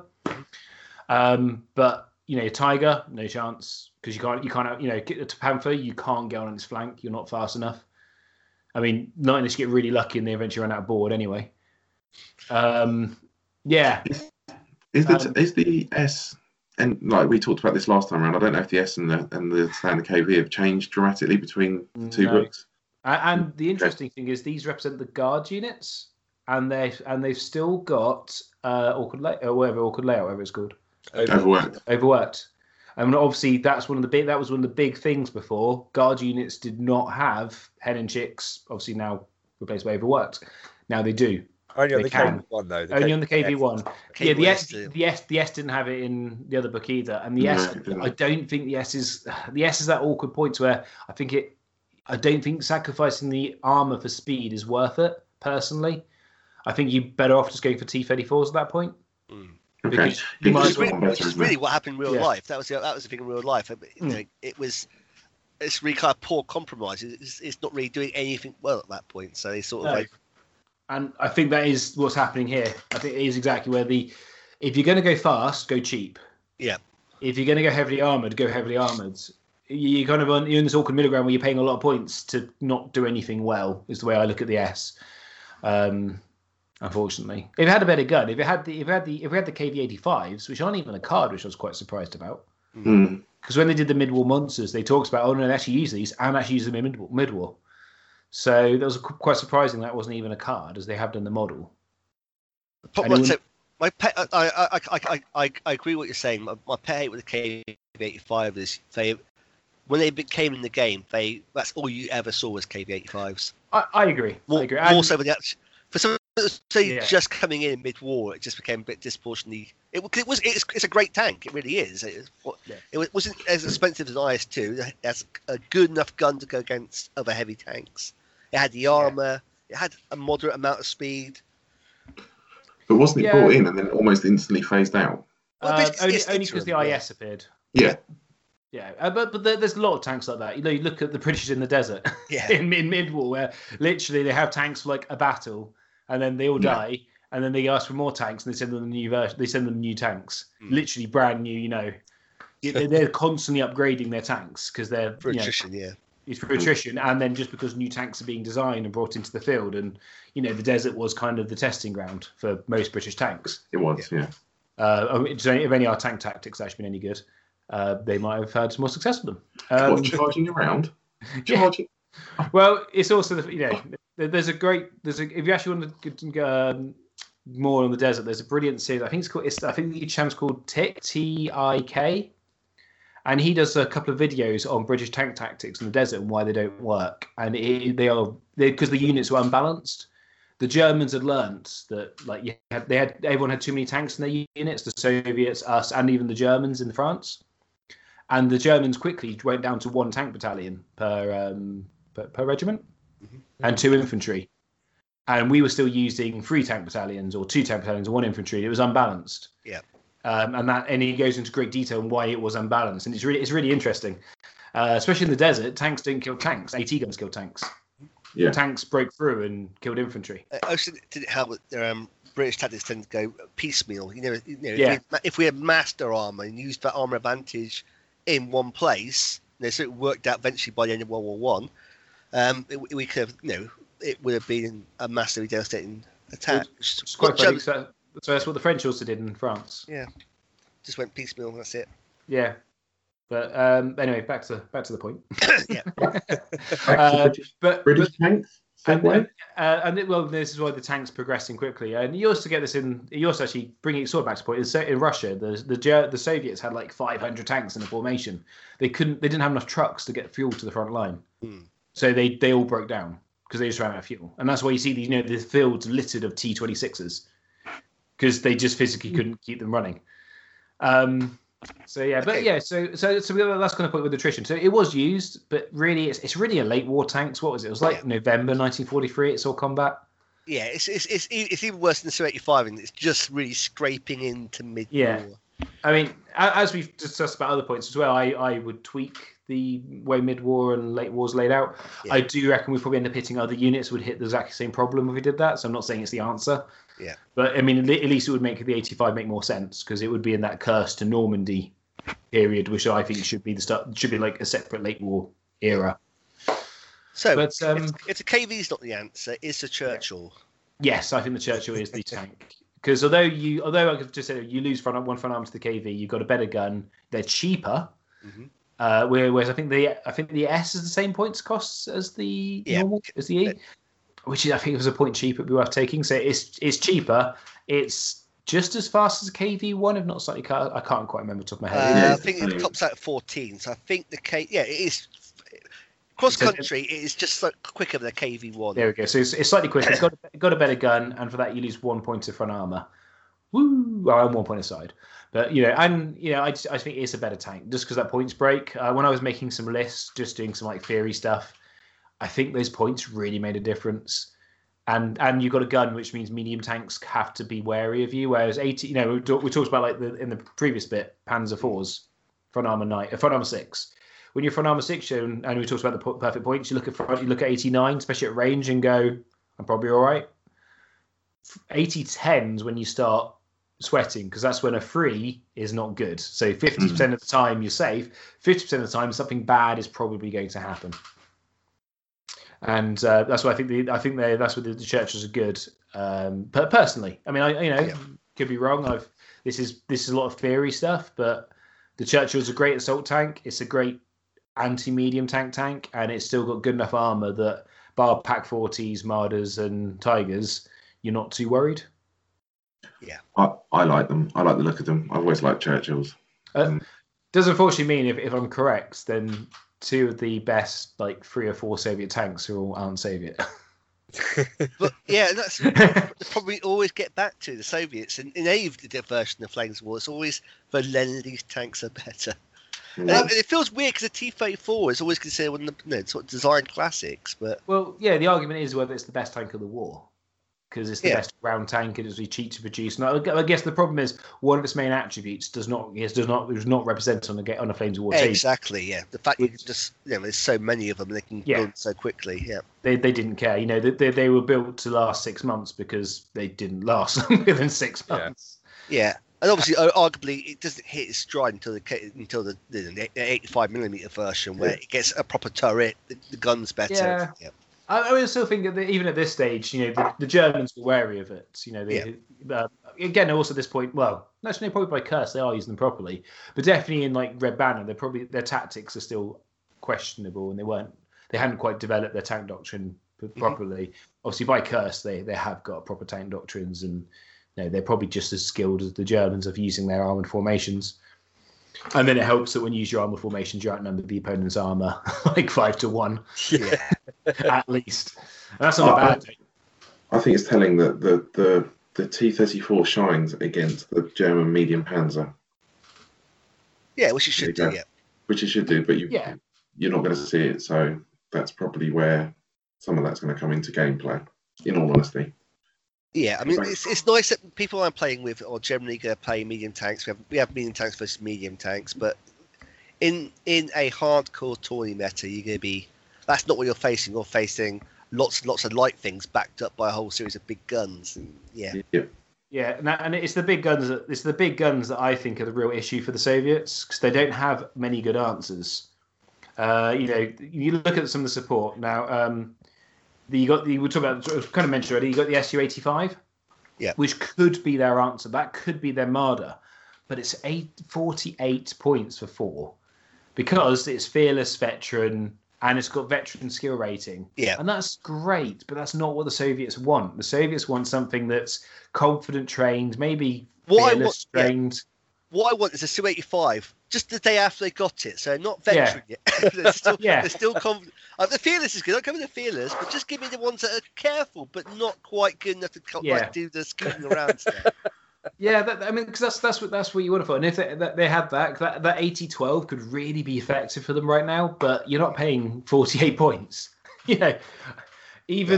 Even for the Bants, you're not paying 48 points for all of them, because I even tried to fit them in an infantry list. You can't. Even in infantry, they're too many points. You end up taking 2 of them, basically. That's why.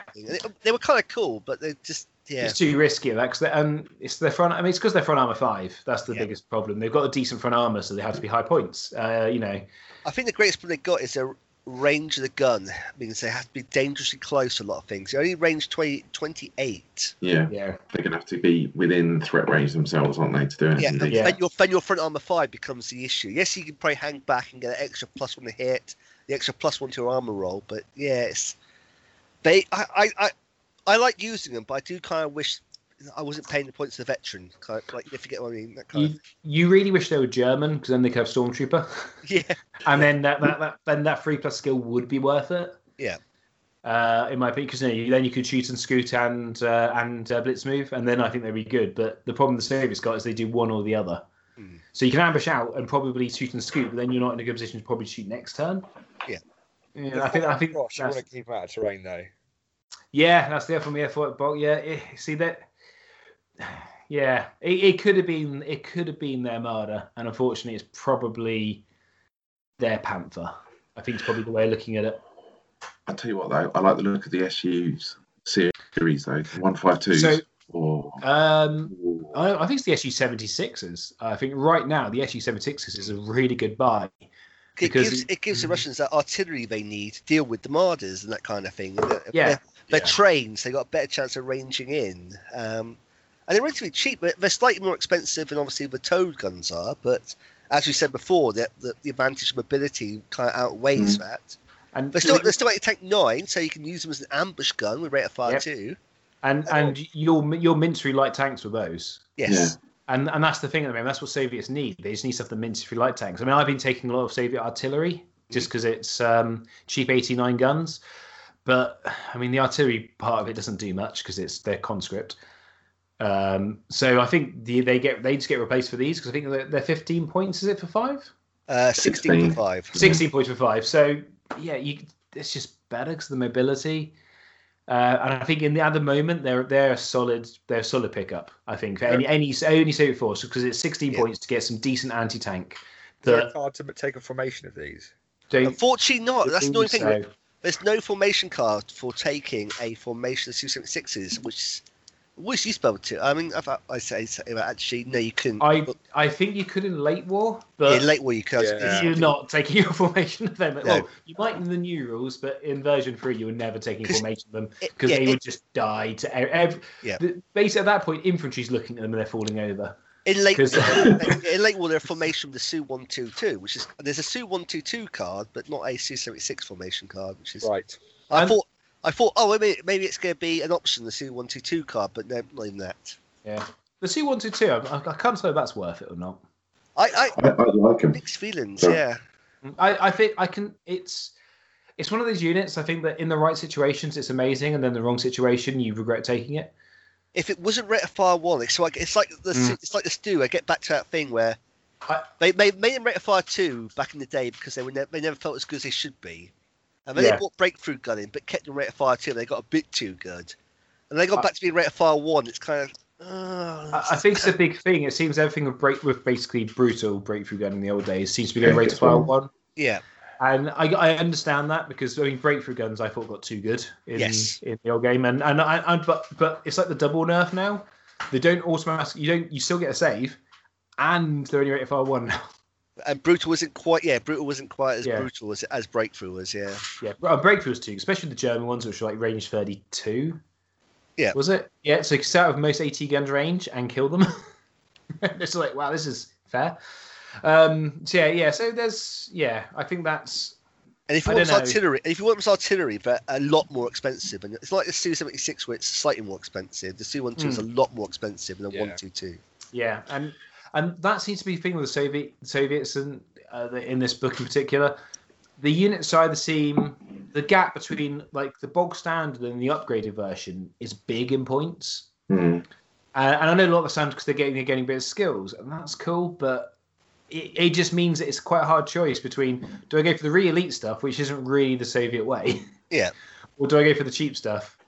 I think Su-122 suffers from that Armour 5 tax because that Armour 5 seems to be like a break point for some reason. Because if you compare them side by side with the Su-76, they've got one higher frontal armour.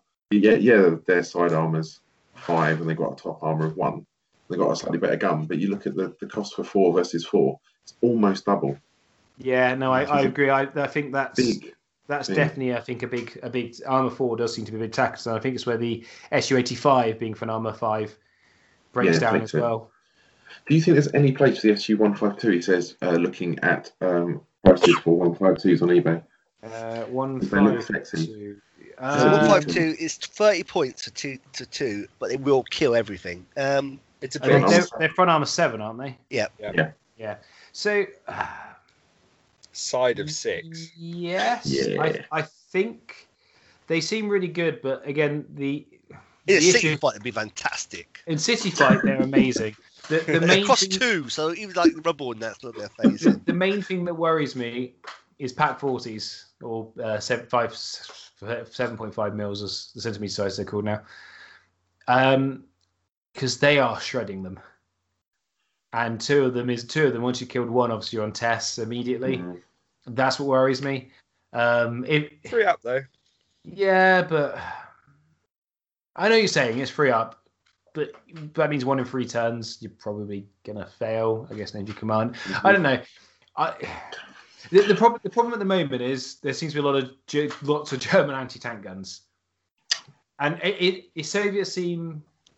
It's actually very much like it used to be, which probably means it's probably not the design. It's probably just the way things are.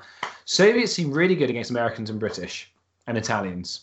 They seem really bad against Germans because the Germans have that AT, which means all their armor seems less useful. Yeah. Whereas when you go against the Brits, and their basically best armor is AT is AT10 because you don't really see 17-pounders that much. Then all this stuff seems to make if AT10 is the best AT you're seeing, take these guys. They're going to kill stuff, and they're pretty hard to kill, especially at range with their front armor 8, effectively. But the Germans have so much AT12 that you're paying a lot of points to die. to not Yeah, say 80-12 is an issue. yeah. And again, it goes back to those breakpoint things. I think 80-12. You know, we were talking about 10 being a break. I think 12 is 100% a break. yeah.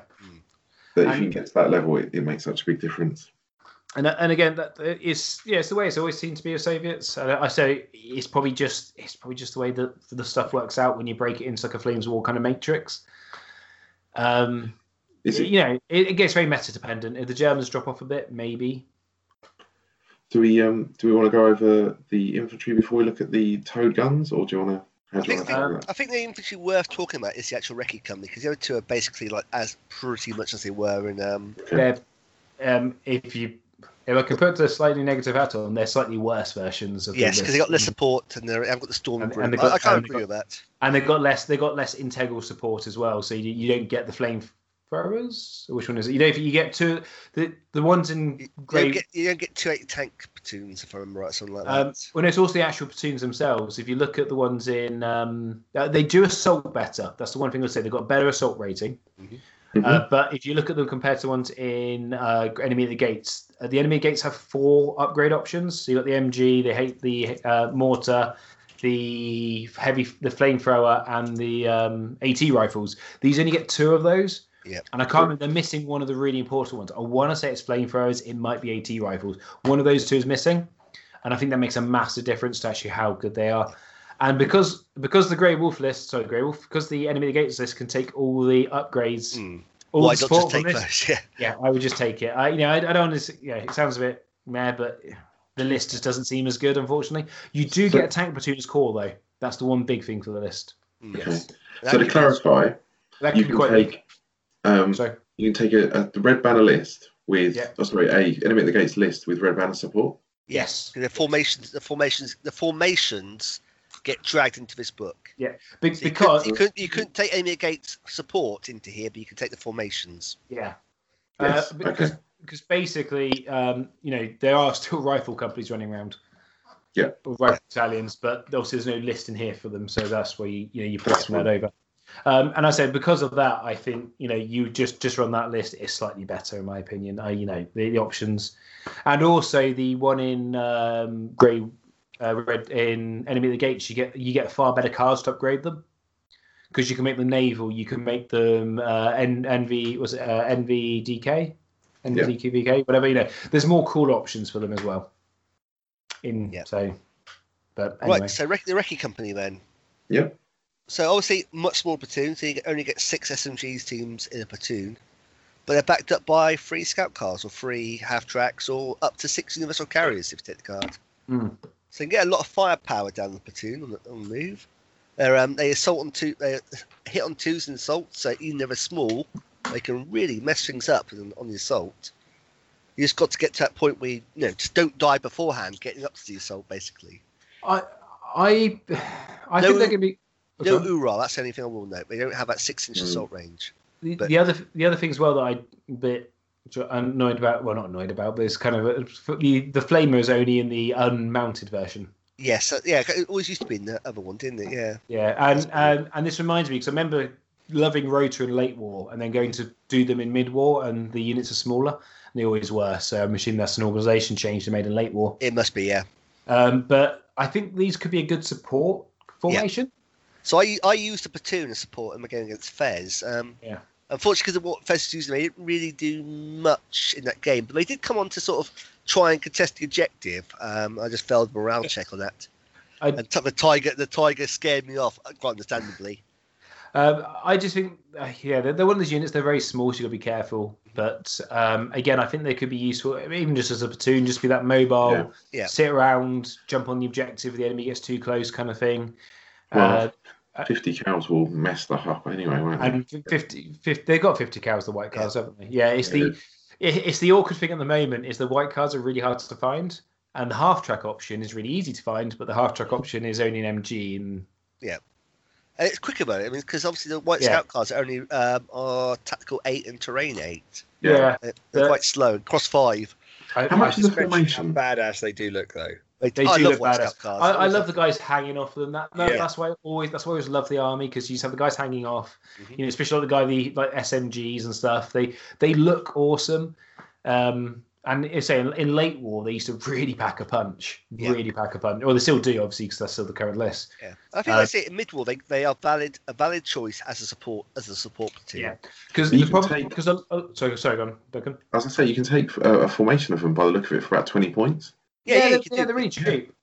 The main thing, the other main thing as well is a lot of people running like Hero SMG company or a Hero rifle company with the tanks, and that just worries me because that gives you a really squishy target to hit. Whereas I think these guys could be that, a platoon of these, or if you take a formation, a couple of platoons just behind your tanks. Yeah. Especially like we talked about, some tanks not having as many machine guns. Well, here's some machine guns you can put in amongst them.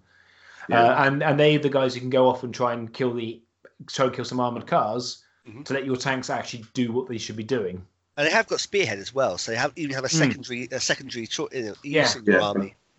That's why I think of the formation, because I was thinking that even if it's only a self-contained, like you said, flanking force almost. Yeah, I don't think they're a bad option. The issue again we talked about is the tank formation is struggling for points as it is. It is, yeah. And so putting these in.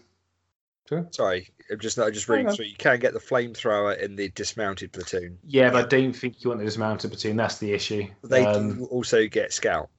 They do, but I think you're really taking these guys for the 50 cows on the white scout cars, and the scout. The let's say dismounted recce is unfortunately a 4-man team and plus a flamethrower. So, but you got scouts, you can sneak up, which is also quite handy. Yeah, I mean, guys don't have the scout, obviously. No, not the Soviets, no. And I think there's a card given like mount them up as motorcycles as well. Yeah. Okay. if you can find the models, yeah. I've got some. I think I've got enough for one platoon somewhere. I might have to revisit this option. And also for some reason I always love the old Universal Carrier option because they always looked really weird with Soviet crew in. I don't know, and this is no offense to anyone who's ever knew listening design them, but I don't know if they might have been too big or something, but they just looked a bit awkward in there. It's that kind of thing like when you're at school, you saw your teacher in Tesco's, and it's that awkward thing of like this doesn't seem right. You're not wearing a suit. What's going on? That's how these guys kind of felt to me. I don't know. That's probably a weird analogy, but bit bulky. Yeah, I don't know why. It's just something about them. It's like this just isn't right. What are you doing, guys? It's probably a classic thing of 50mm man figures in a 1/100 tank. Yeah. But, I think that's it for everyone. Obviously, we still got all the old tow guns, Katyushas. Still bigger bits. template now. It might be worth talking about Katyushas and Nebs Through the fact that they're both salvo. Yep. Yeah. So you've got the bigger template, but also you've gained repeat bombardment that you still use the same ranging in rules. Mm-hmm. Yeah. I think they seem all right. The Katyuskas, I think it's hard actually just keep them alive, which is the main issue for them because they only got 5 up save. They're not cheap. There's no observers, is there, to recall the firing? And that's the other big issue. I mean, you can get a devastating bombardment on turn 1 with them if you're attacking, and your Soviets, you're probably attacking. And they are only 8 points for 4. Yeah. It's hardly breaking the bank. And as we talked about, mobility is quite important. Again, if you get hit by artillery, then you got 5 up save. They're probably dying. The salvo, I think, is really important in actually completely covering an objective. No, I agree. I think salvo is important, and especially if you can get your opponent in an awkward position where they want to keep their artillery on to deal with your Katyushkas, but that means their frontline force, so they're like 40-60% on, is a bit weaker. Yeah. That might not be the end of the world. I definitely think they have a role, and I definitely think you need some, or some form of Soviet artillery whenever you're taking a tank formation or whatever. I haven't quite worked out the right balance yet, and a couple of games I have had with them, I've tried a few different anti-tank artillery options, and I'm not really been happy with any of them. Hammy's recommended I try the bog standard mortar platoon next, the 81 or 82 millimeters, whatever version the Soviets have. And just because they're quite cost effective, there's 6 of them, and they're dirt cheap. They are properly dirt cheap. I played them twice at Reading, and the only thing I would say is that they're doing one thing. Yeah, pretty much, and they got quite a short range. In fact, in one game, because we were playing lengthways, the mortar platoon had to run for 2 turns to actually get into range to do stuff. But I think they're definitely I don't know why you wouldn't include them because they are, like you said, cheap as. I think you have to take a second platoon of something if you're taking them though. I think that's the downside to them. You could like see yourself only taking one platoon of like some of the other artillery. If you're taking them, you need a second platoon of artillery. But they're so cheap, it probably isn't that bad a thing. And obviously there's 6 of them, so you're probably gonna get line of sight to most of the board. Yeah, that was the other thing. If you string them out in a line, Yeah. You can spot quite easily. Well, you at least have line of sight, but Yeah. they are basically they're what you need to some extent just to dig out infantry. Which is, if you're going heavy tank or something like that, then you need something to be able to do that. Cool. Okay. Anything else about the Soviet book? Some of it's the same, isn't it? Basically. Yeah. You can get that cool card turned to a veteran Sturmovik, which makes it super expensive. Why would you?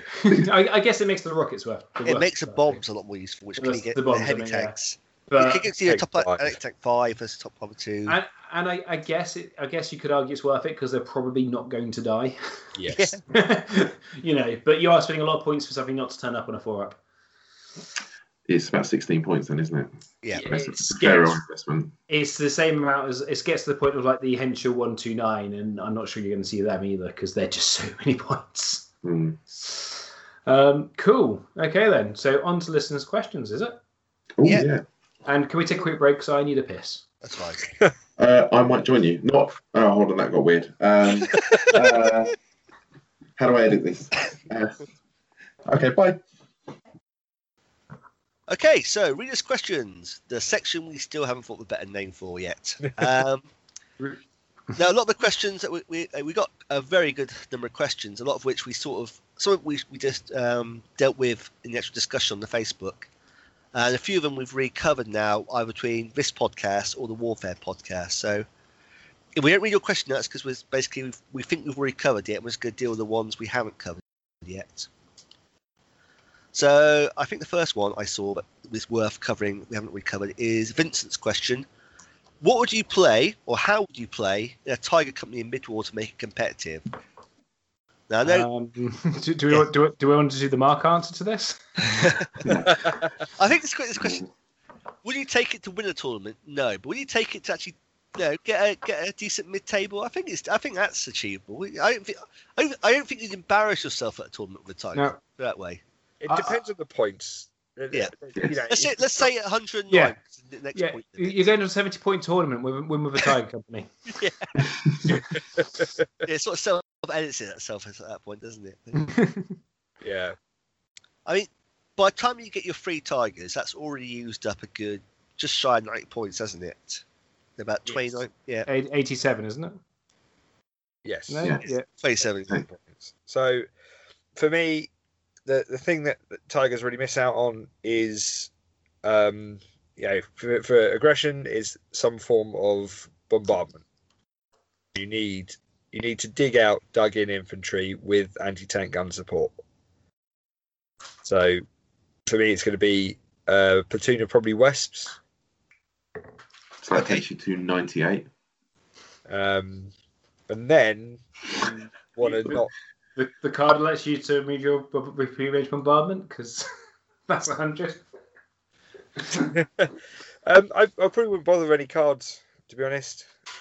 It would probably be something with some MGs. So maybe a recce platoon to kind of if you're aiming for about 100, because you could probably squeeze that in. The main thing you'd be worrying about there would be reserves. Just if you get a mission reserves, you really are screwed if you haven't got.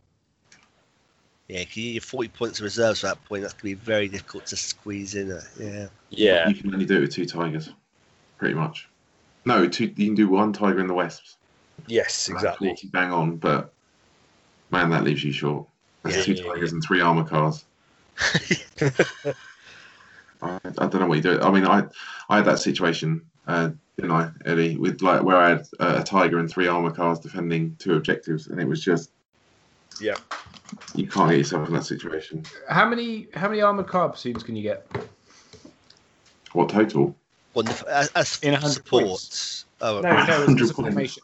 No. In after you take your 3 Tigers, you're playing 100 points, or It's 23 points. So they're about 2 points a pop. Yeah, see, get back to what the mark answer would be, which is I'd take my 3 Tigers and take an armoured car formation. Yeah, especially but paying the 107 points. Is that that's the new point? I thought Isn't it's it? 109, something like that. Yeah. 109, whatever. Yeah, Well, it's ridiculous, whatever it is. But yeah, if you're doing that, just take 2 armored car formations. If you're doing that, You can't. bother. You can't, so you're going to take 1. You take 2. The car's Armored trying car to form. take. Yeah. Okay. Then you take the Italian tanks and an armored car formation. The Italian tanks you can do for 18 points. What the L3s is that? Mm-hmm. You can take auto blinders. If you really want to go armored cars, you can take an auto blinder company. That is Split Bring. So yeah, That's I think all the yeah. Words cannot explain the rage seething inside right now. Well, the answer was how do you win with a Tiger Company, and that's the answer. I mean, Right. you are literally you are playing the system at that point. It's just- Yeah. because Force will not use as any way historical or anything like that. And, Right.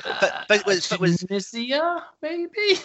That's the difference between suppose, if you want to be if you want to win, that's what you Yeah. do. If you want to Yeah. be competitive and have And a you good do- fun game, There's for Army. Yeah.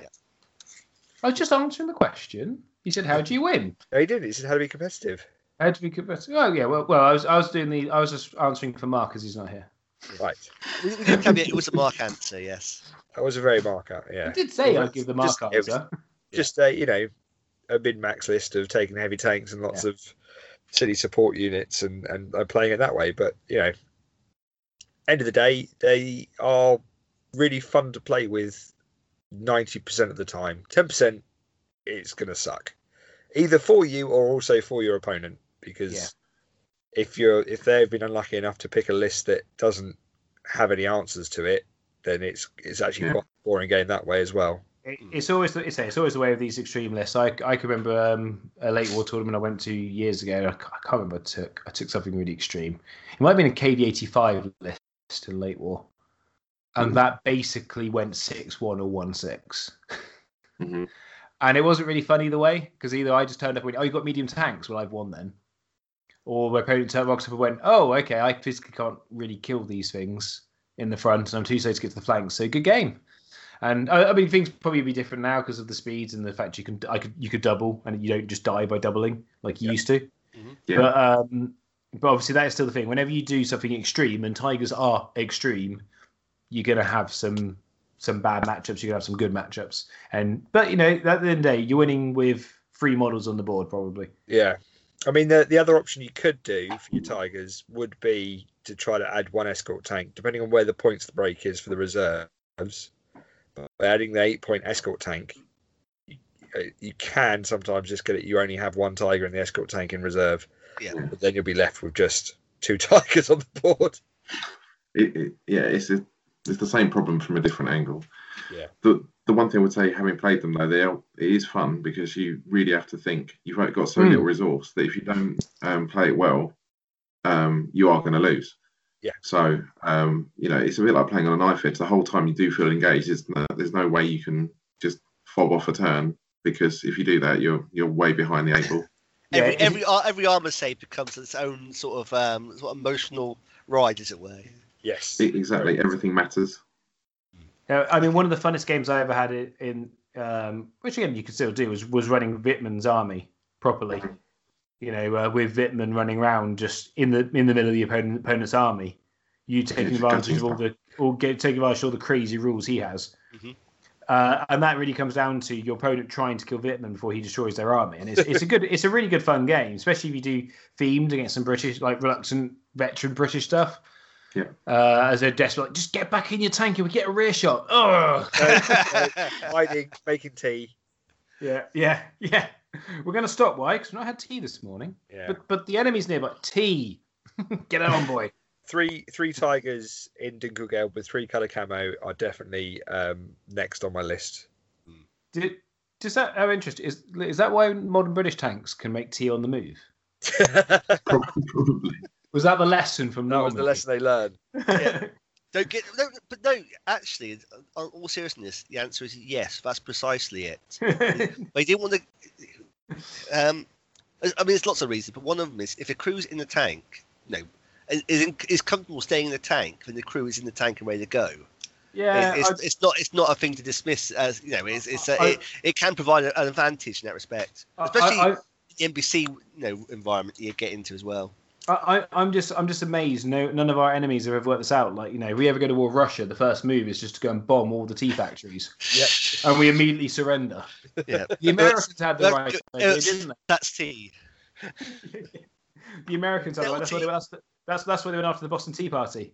Yeah. Right, here's where it hurts. Yeah, we've just starved out all the colonial troops currently in the United States by removing all their tea. I think it's more a case of they're going to the Russian warfare tactic is not to bomb anyone, but to threaten the release of a genetically modified tea-eating disease. Bounce your commands, our Russian overlords. Yeah. I, for one, welcome my new fine Russian overlords. Yeah. Anyway. So next question. All right, but yeah, do it. Play Tigers. Tigers are great. Tigers are great. So they're great. Adam Coxer. Should Italians be able to take Panthers as support? No. Next question. If you ever find yourself doing something that Adam Cox has suggested, what does he mean? Surely the follow-up question is, Adam, are you going to paint the Panthers grey? Right. he already has yellow Panthers in all fairness. Yeah. And to be fair, his grey tanks are wonderful. We are just taking the mick out of him, just because. It's Adam. But It's Adam. maybe the Grey Dianas was probably a touch too far. Okay, so next question was William White. Do the Americans still have the tools to take part of a new list with the ARPs, M10s, Lees and Shermans? ARP is American Armored Rifle Platoon. I bloody hope so. I've got a spot. I don't think that they're in a pretty good spot. I think Armored Rifle is still a really strong list. I'm thinking Shermans. I think they're too pricey. Yeah, they're not cheap, but there's a couple of obviously there's stuff that a lot of the thing with the new list that everyone's coming out with, a lot of it is like focusing on a couple of particular units, but quite rightly, as everyone says, you've got to focus on the army as a whole. Mm. And there's a lot. You're very good at tearing apart core formation units and just ignoring the big stuff, or even just hindering it. Yeah, I think they're still they got access to like the M10s, the Tank 12, the Shermans, a good all rounder, and the Armored Rifle Platoon is fantastic bit of kit. So yeah, obviously taking a bit of a hit because we've already talked about because the bazookas aren't assault monsters anymore. But at the same time, you still got to whittle them down because you probably can't assault 5 bazookas. The one thing I think it does have going for it, which no army really has apart from maybe the Soviets, is a lot of cheap barrage and a cheap plane to hinder low armor, high AT assets.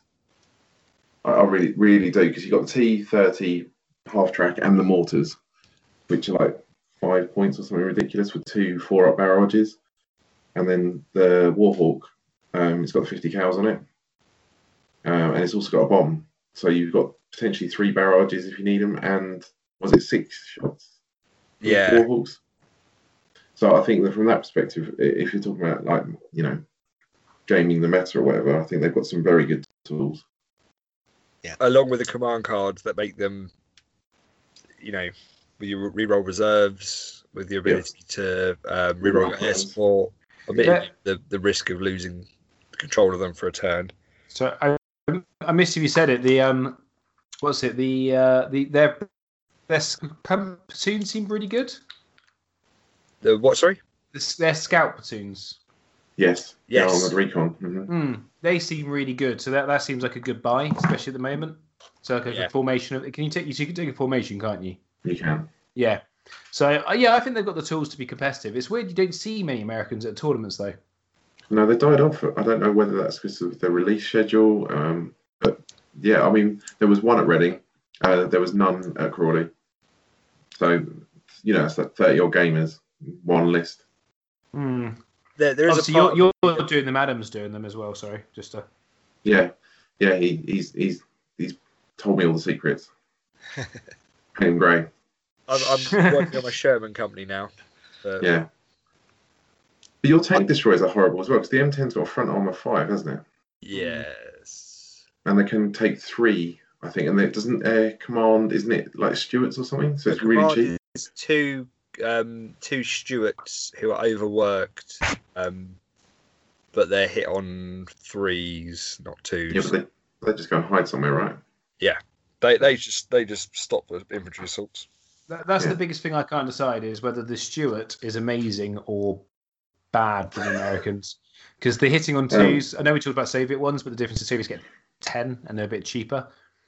I don't know, like, if you took a maxed out company of them with like an armoured rifle company, whether that would be just quite scary. But then I guess, I don't know, are the Americans just lacking decent ranged AT? No, they've got in the M10s. They're a lot of points, aren't they? You get four in. I think is 3 or 4 is doable. Yeah, as a support platoon, they're pretty good. Yes, I think it's doable, but you're right, they are expensive. But in the world where KV-1s exist, I think you need them. Are they that good against KV-1s though? No, they are something. 80-12.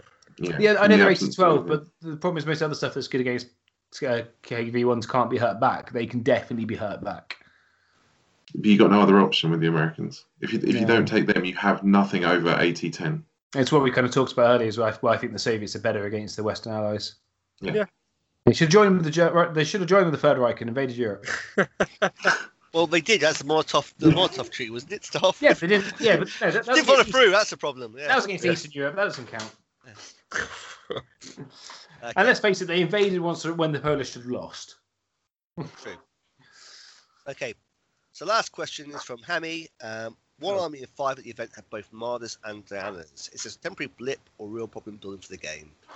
Do you think it's a problem? It's something can be countered.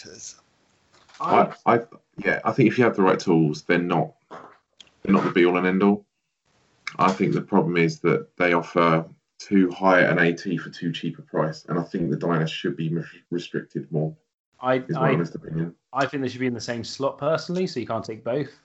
Yeah. I think I do feel this is so going into a bit of like game theory stuff, and using an example from like 40k back in the day because it's probably the best example I can think of. The problem you've got is you could probably take a list that would take that apart.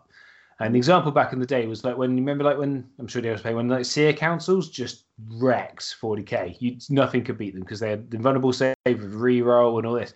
But the one list that beat them was Grey Knights. But Grey Knights sucked against everything else. Yeah. And I think that's the problem. The list that would take apart the Marauders and the Dianas reliably probably would lose to most other lists. So you're probably not going to face those top end lists. So I think that's where I'm at the moment. At least with the current tools we've got, things might change. You know, and that's the thing with a miniatures game. You know, a couple of new units come out, and a couple of new lists come out, and the whole dynamic of what could be good or not could change. Like it'll be very interesting when these Panzer Panzer 1 comes out. When we get the points, for it. It does worry me, but it might change this dynamic again. Because if you're taking them, I'm just that's that'd probably be a really good counter to the Dynamo, to the list we're talking about. The problem we have, or I have, with the Marauders and Dianas in real time is being able to shoot them. So I think you need, and I think that's where you need planes, and I think that's where the meta will shift is because they can hide behind a wood, blitz in, and then scoot out. It's not reliable, but they can do it, and they have done it to me. It's fairly reliable. It's fairly reliable, and just. They don't even need to blitz. They can move into the wood and shoot. It's when they need to, they can put that AT where they want it. They need to start pressuring them. I agree. The important role is really the blitz move because if you don't pass it, you potentially don't move them anyway, and they can't be seen. And if you are blitzing into free terrain, you're now probably at worst a 5+ to hit, probably a 6+ to hit. Yeah. And I always say veterancy is the best armor in the game. Or cautious is the best armor in the game now. Update that. So I do agree with that. I think that's a really valid point. I think armored cars are a bigger problem than Marauders and Dianas. The problem is it's armored cars with Dianas and which is just in general they give you access to stuff. I mean, the most extreme example we had at Warfare was that someone who I played, which, no criticism on them, but their core formation was 17 or 18 points in an 88-point list, and they had 70 points of support. So it's all the heavy lifting is being done by the support. But the problem, well, this is to come out from a different angle. The problem is that the main focus is on winning games, irrespective of the other points of the hobby. Yeah. It is a game and you want to win, but this is particularly talking about, like, Hammy's particularly talking about people who want to go to tournaments and play in tournaments. So that is their main hobby. Yeah, that's their part. That's the thing, and and although it's a fair comment, and I'm especially with Flames of War, I'm nowhere near as hardcore like tournament players I used to be. It's still an element of the hobby. So from their element of the hobby, that currently is an issue. Yeah. Whereas if you like more casual players, it's not really an issue because you're probably not going to see it as much in casual games. And if your opponent does keep taking casual games, you can probably have a conversation and going, Bud, I'll come and play you, but please can you leave that Diana list at home? Could play something else, play something more fun. Let's do something else because we're having a verbal contract to play a game. We both want to have fun. At a tournament where people do turn for fun, and tournaments can be fun, but there are people who are legitimately there, and it is fair. It is a tournament who want to win the tournament, and that's where I think this is an issue in that environment. Just throw shade at them. If they need that to win, they're not a good player. Well, they probably are a good enough player. Yeah, exactly. For those, but they're looking at the percentages. If it makes them 1% more likely to win by taking that, well, that's an advantage. But no, I love the new way you take formations and you can have multiple formations, and I also dislike the way you can do it because it does open up some abusive stuff.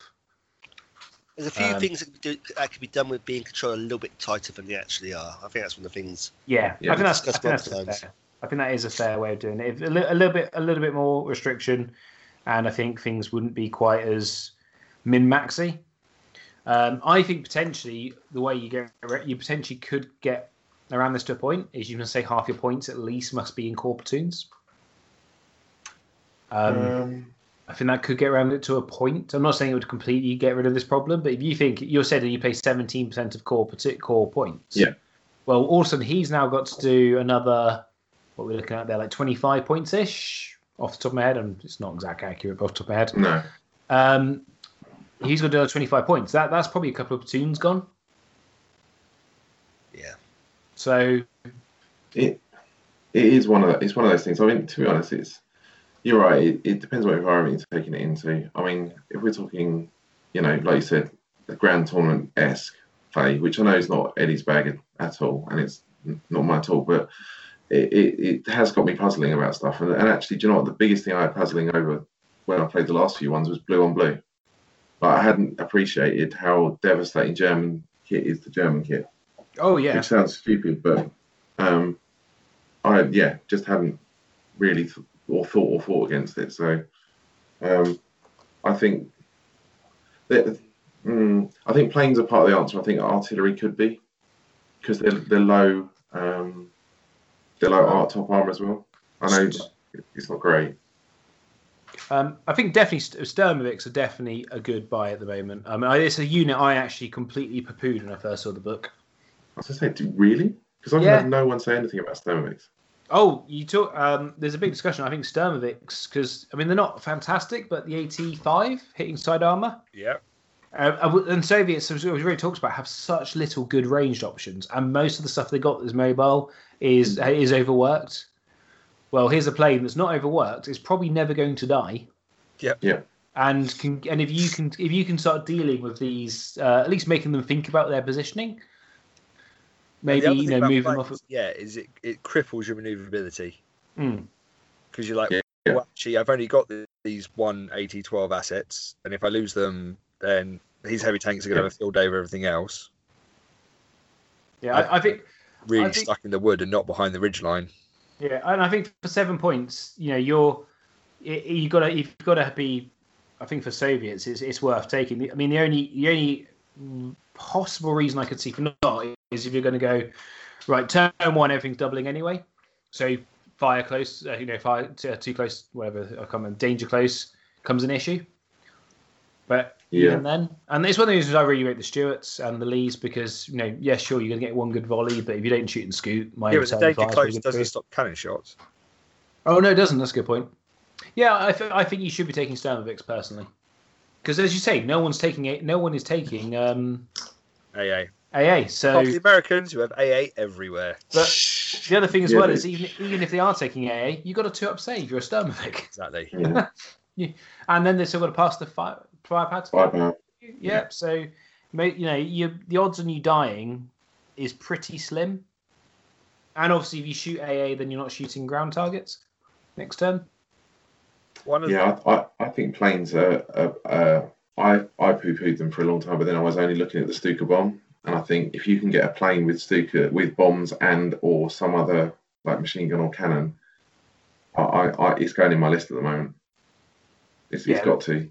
I mean, I was mainly looking. The reason I poo-pooed the Sturmovik, I looked at it and went, "That's not going to kill a Tiger reliably because it's a 5+ to, because the ranging in and all that." But no, actually, I mislooked. It's not the Tiger you need to worry about. Your Soviets, you just kill everything else. Yeah.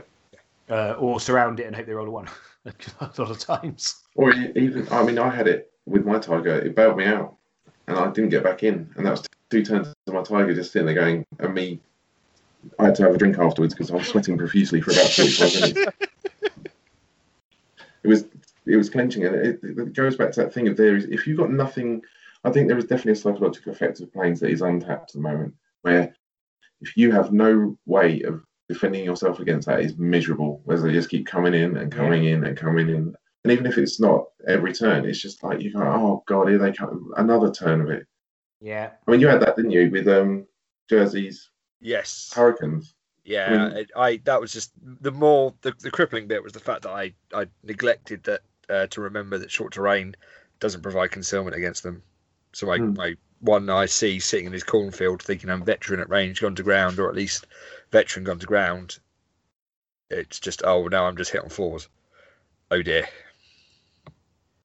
Yeah, and I think there is definitely even if it's a 1 in 6 thing, you just start fishing for 1s. There's no downside. There is like no downside at all. Yeah. You can even stick them in reserves now, which I like. I like the idea of that because big deal. They turn up and then you start rolling. That's great. I just completely washed over planes for ages, and I'm come full circle now. I'm still not sure about Stuka, but anything that's got 2 weapons on it. But the Stuka with bombs actually links back to the Tiger Company because that is historically accurate for Kursk. The Schwerpunkt. Yeah, taking a Tiger Company supported by Stuka with bombs. The only thing I say with planes there will be that couple of games in a row, or that one tournament you go to where they never bloody turn up, and then you end up dropping them from the list. Well, and then eventually you'll go, God, I could redo some planes again, and you whack them back in. It's the Air Force, isn't it? The Army sleeps under the stars, the Navy navigates by the stars, and the Air Force picks the hotels based upon the star rating of the hotel. See, what's the joke? What's the joke? As when one of my patients once told me, what was it? It was the Ministry of Defence are having a meeting, and you got representatives of all the services, and they asked the question of you're in your tent and you wake up and there's your scorpion amongst you and your men. What do you do? And the Marine goes, I grab my knife, I stab it, and I eat it in front of my men to know how brave I am. The Army soldier goes, I get my boot out and I crush it to save my men. The naval guy goes, I'll try and catch it and set it free and show my men compassion. And the RAF officer's looking very confused. And they went, I don't understand the question. And they go, why not? I went, well, why is there a tent in my hotel room?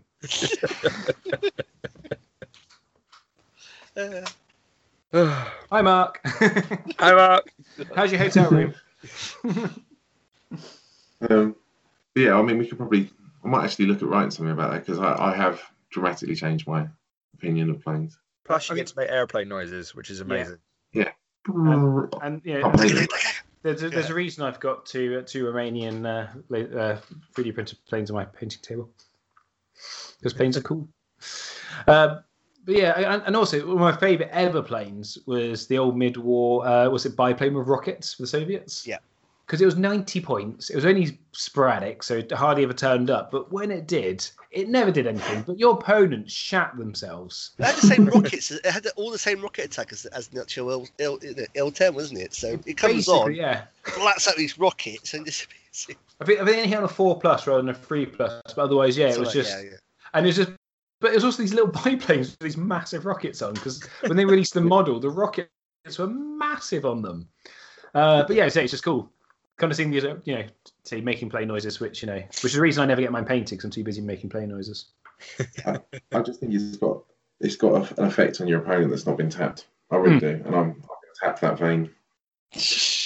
Well, yeah, the big thing your opponent does, even one of the big things your opponent does, we're talking about Sturmovik basically being there for the AT direct fire, but your opponent kind of every time they move, putting the template down, making sure that if you do come in and bomb, you're not hitting too much stuff.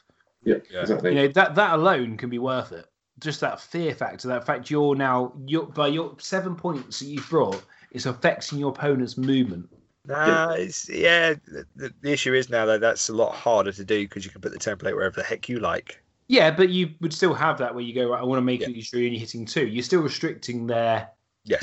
In fact, you're probably restricting it more, because they're now even more worried. As you say, because you can't just put it on one tank, you go right in between. And you're starting to spread the gaps out. You're starting to make sure you're only ever getting 2 tanks. That is that fear factor alone. That is in most games I play. If I can have something which will make my opponent not do what they want, not do what they want, and potentially misplay. Well, brilliant. They've made my job easier. Do you know when you next get the opportunity to use your planes? Is it? Flames of Fez. What a segue. Brings us on to our next bit of what we're doing coming up. Yeah. Which really is Flames of Fez's next thing coming up. Pretty much. I think Christmas is coming first, isn't it? Yeah, but we're not doing Christmas. I had to ban Christmas. I need the money for toy soldiers. Yeah. Sorry, girls, no Christmas presents this year. Do you like? But Daddy's got a new Africa Corps army. No, they'll get £1.03 each. Yeah. Actually, I did ponder getting them like as a tank, a bit older. There's that Lego, isn't there? Or blocks, or whatever it's called. It's like Lego with toys, yeah. Toy soldiers. Yeah. So, Fez, you want to talk us about Flames of Fez? Flames of Fez is our next event we're running in association hosted by the Guildford Games Club.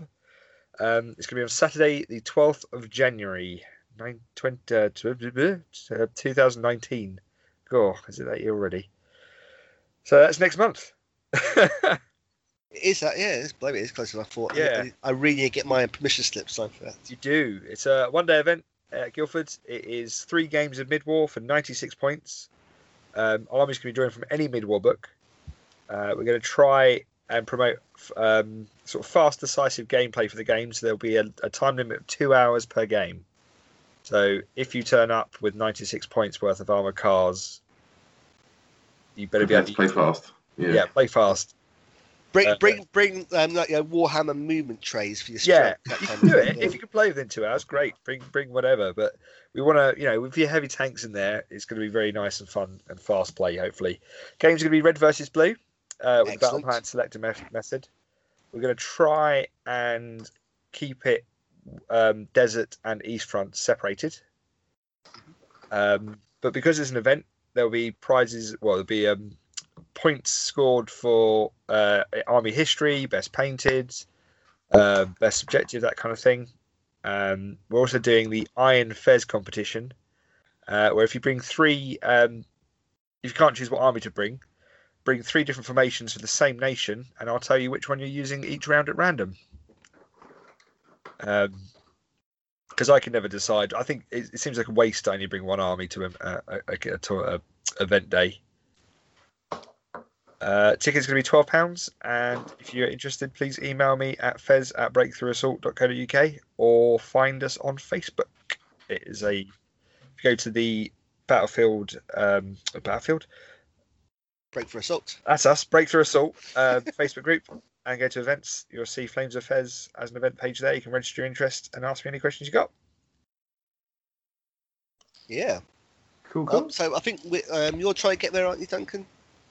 I'm trying. Yes, Well, I'm same here, sailing so- at the moment. But I know Absolutely. Adam's going. I'm going to be a little bit nappy based Of course. Ah. Yes. because 2 weeks before Flames Affairs, the next one's due.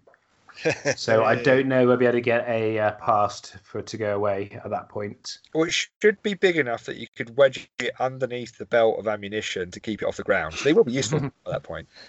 And, so is it a case you can play like on the Saturday and then the Sunday's open gaming, right? So Yes. So you only do one day. yeah. So the Sunday is my birthday celebration gaming day, which I traditionally have a day gaming at the Guildford Games Club, which will be open gaming. So it's not an event; it's just open gaming for the day. However, the Flames of War tables will be available for people to come down and use those. If you wanted to make a whole weekend of playing Flames of War, you can do that. Or, of course, you can always come down and play other games and hang out with the Guildford Club members and just have a great day of hobby. Great weekend of hobby, even. Cool. And the only last thing I want to say about it is that we are also doing the raffle ticket prize system. So if you score points for whatever reason from different competitions and things, we'll have some little sort of giveaway sort of certificates and things like that for like Best General and Painted and that kind of thing. But the main prize support, we are being supported by Battlefront. That is currently sitting in the boot of my car. Hooray. Will be raffled off at the end of the day. So even if you just turn up and you've unfortunately lost all your games and had a terrible day, you could still, in theory, walk away with the top prize.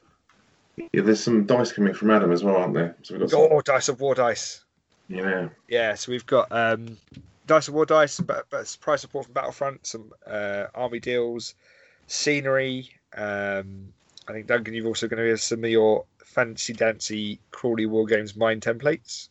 Yep, you can have a set of those. Ooh. Yeah. Ooh. And yeah. And it's basically just a fantastic day. Fantastic day of playing Flames. Which is what we will want. Also, to potentially plug, there's also Beachhead on the 16th of February, which is having a mid-war tournament, which I don't know if Jersey James has finished off doing the details for. Ooh. That's not officially with Breakthrough Assault. Not sanctioned fun. It's not sanctioned fun, but obviously Breakthrough Assault guys are going to be there. I might have a pass for that because it is just literally 10 minutes up the road. He's just James is trying to decide what points to do, and I'm trying to stop him from doing too many because there is a convention as well, and it's like it's all well and good, obviously going there to play games, but people might actually want to see some of the convention, and he was looking to 100 points in kind of like and have like 7 or so hours to play 3 rounds in. Sorry, so which I think might going for slightly smaller points, and You can do it in 2 hours. It plays a lot quicker now. I know, but I just think, why not go 80 or something and let people definitely get a chance to see the show. Ben, I played my game. I got one game finished in 56 minutes. It's not a problem, honestly. You can just hammer through, just lose. Just lose, yeah. Okay, just turn up, shake your and say, "Well done, you've won the game. I must see the convention." Yeah, exactly. You turn up, drive your tanks backwards towards the enemy. Yeah, to be honest though, if you're doing it at a convention like that, and the convention is only one day. Yeah. If it was a 2-day convention, I'd be sure, but because it's a 1-day convention, and probably all the deals are going to go pretty quickly, so I think it'd be better just to go a few bit lower points and let people have a chance. But that's just me. We'll see. We'll see what happens. We'll That's see. cool. If we're making an effort, I'll see if I can stick that in my diary as well. Get down there. I'll try. It might be a big ask, but I'll try. Yeah. So I know Adam's definitely going. I'm probably going. Again, we'll see how fit. I can't really plan my life beyond next year at the moment because, apparently babies are quite life changing, and that apparently. Yeah, We'll see. I mean, I should know. I've got 2 others. I really should know they are life changing. All There's right. so much life changing you can do after that. It's just okay. I think it's fair to say we're going to try and get one more podcast done before the end of the year. If I go over our year in retrospect, Yeah. So keep an eye out for that. We'll probably do another set of readers' questions. You'll know we're doing it ahead of time. Should it be listeners' questions or readers' questions? Listeners' questions, yeah, sorry. Well, we're still going to come up with a better name. I haven't come up with a better name yet. Yeah, it's a problem. I keep trying to think of something suitably World War II themed. I haven't thought of it yet. So I think, Duncan, you got something to say about subscriber and reviews. Something to tempt people into. Yeah, we were talking about this last time about how nice it would be to have some reviews, just in general. Maybe 5 stars, for example. But if we could incentivize some people to do it. So I thought, well, I've got 2 sets of the templates from the Crawley event, the Mine templates. So they are limited edition. And so one set's obviously going to Eddie now, but I was thinking maybe we could give away another set to a random selection of people that leave us a review between now and when, should we say, like the end of February or end of January, after Christmas? Sounds good. So yeah, if you want to leave us a review on iTunes, I don't know if you can do it on SoundCloud. I haven't looked at that, but if we're on a platform and you can leave a review, we will find you and we will hunt you down. And we'll give one of you a lovely set of Minefield templates, and I'll post them to you wherever you are. So I can't wait to say fair on that. There you go. Please leave us a review. Please, just give us some feedback. You know, we don't know if anyone's actually listening to this. Yeah, if you're out there. Yeah, well, we have at That's least 2 fine. listeners because they came over to some warfare. Oh, they did, yeah. You're right. They said, So, we like all your in-jokes. We get them all. Oh, have we done any Slightly Flat Panzer jokes? We haven't. Oh, We've, we've had a bit of a break from the whole S word, Flat Panzer. Seriously, I take a couple of episodes off, guys, and it all goes to Oh, he dropped the S bomb. Slutty. Okay. Well, it's time to shoot and scoot then. Time to shoot and scoot. Yeah. So what's our rating? Are we going to go Red Banner or are we going to go Ghost Panzer? Red Banner Hero. Ooh. No, All right, then. There's what, 4+, isn't it? I believe so. All right, we are 6. It's another Hooray! Oh, Yes, we should have gone for go. Syrians. Should have got that out of the way. Should have gone Syrian. Oh, How to get your podcast barred. yeah. North Korea is amazing. Oh, God. The Armoured Train Wreck of a podcast you've been listening to was Shoot and Scoot, the Flames of War podcast from the team at Breakthrough Assault UK, and was brought to you by support from Battlefield Hobbies, a dancing skeleton, and the hashtag Ferdies for Life. Ferdies for life. Ferdies, man, so they're Ferdinands.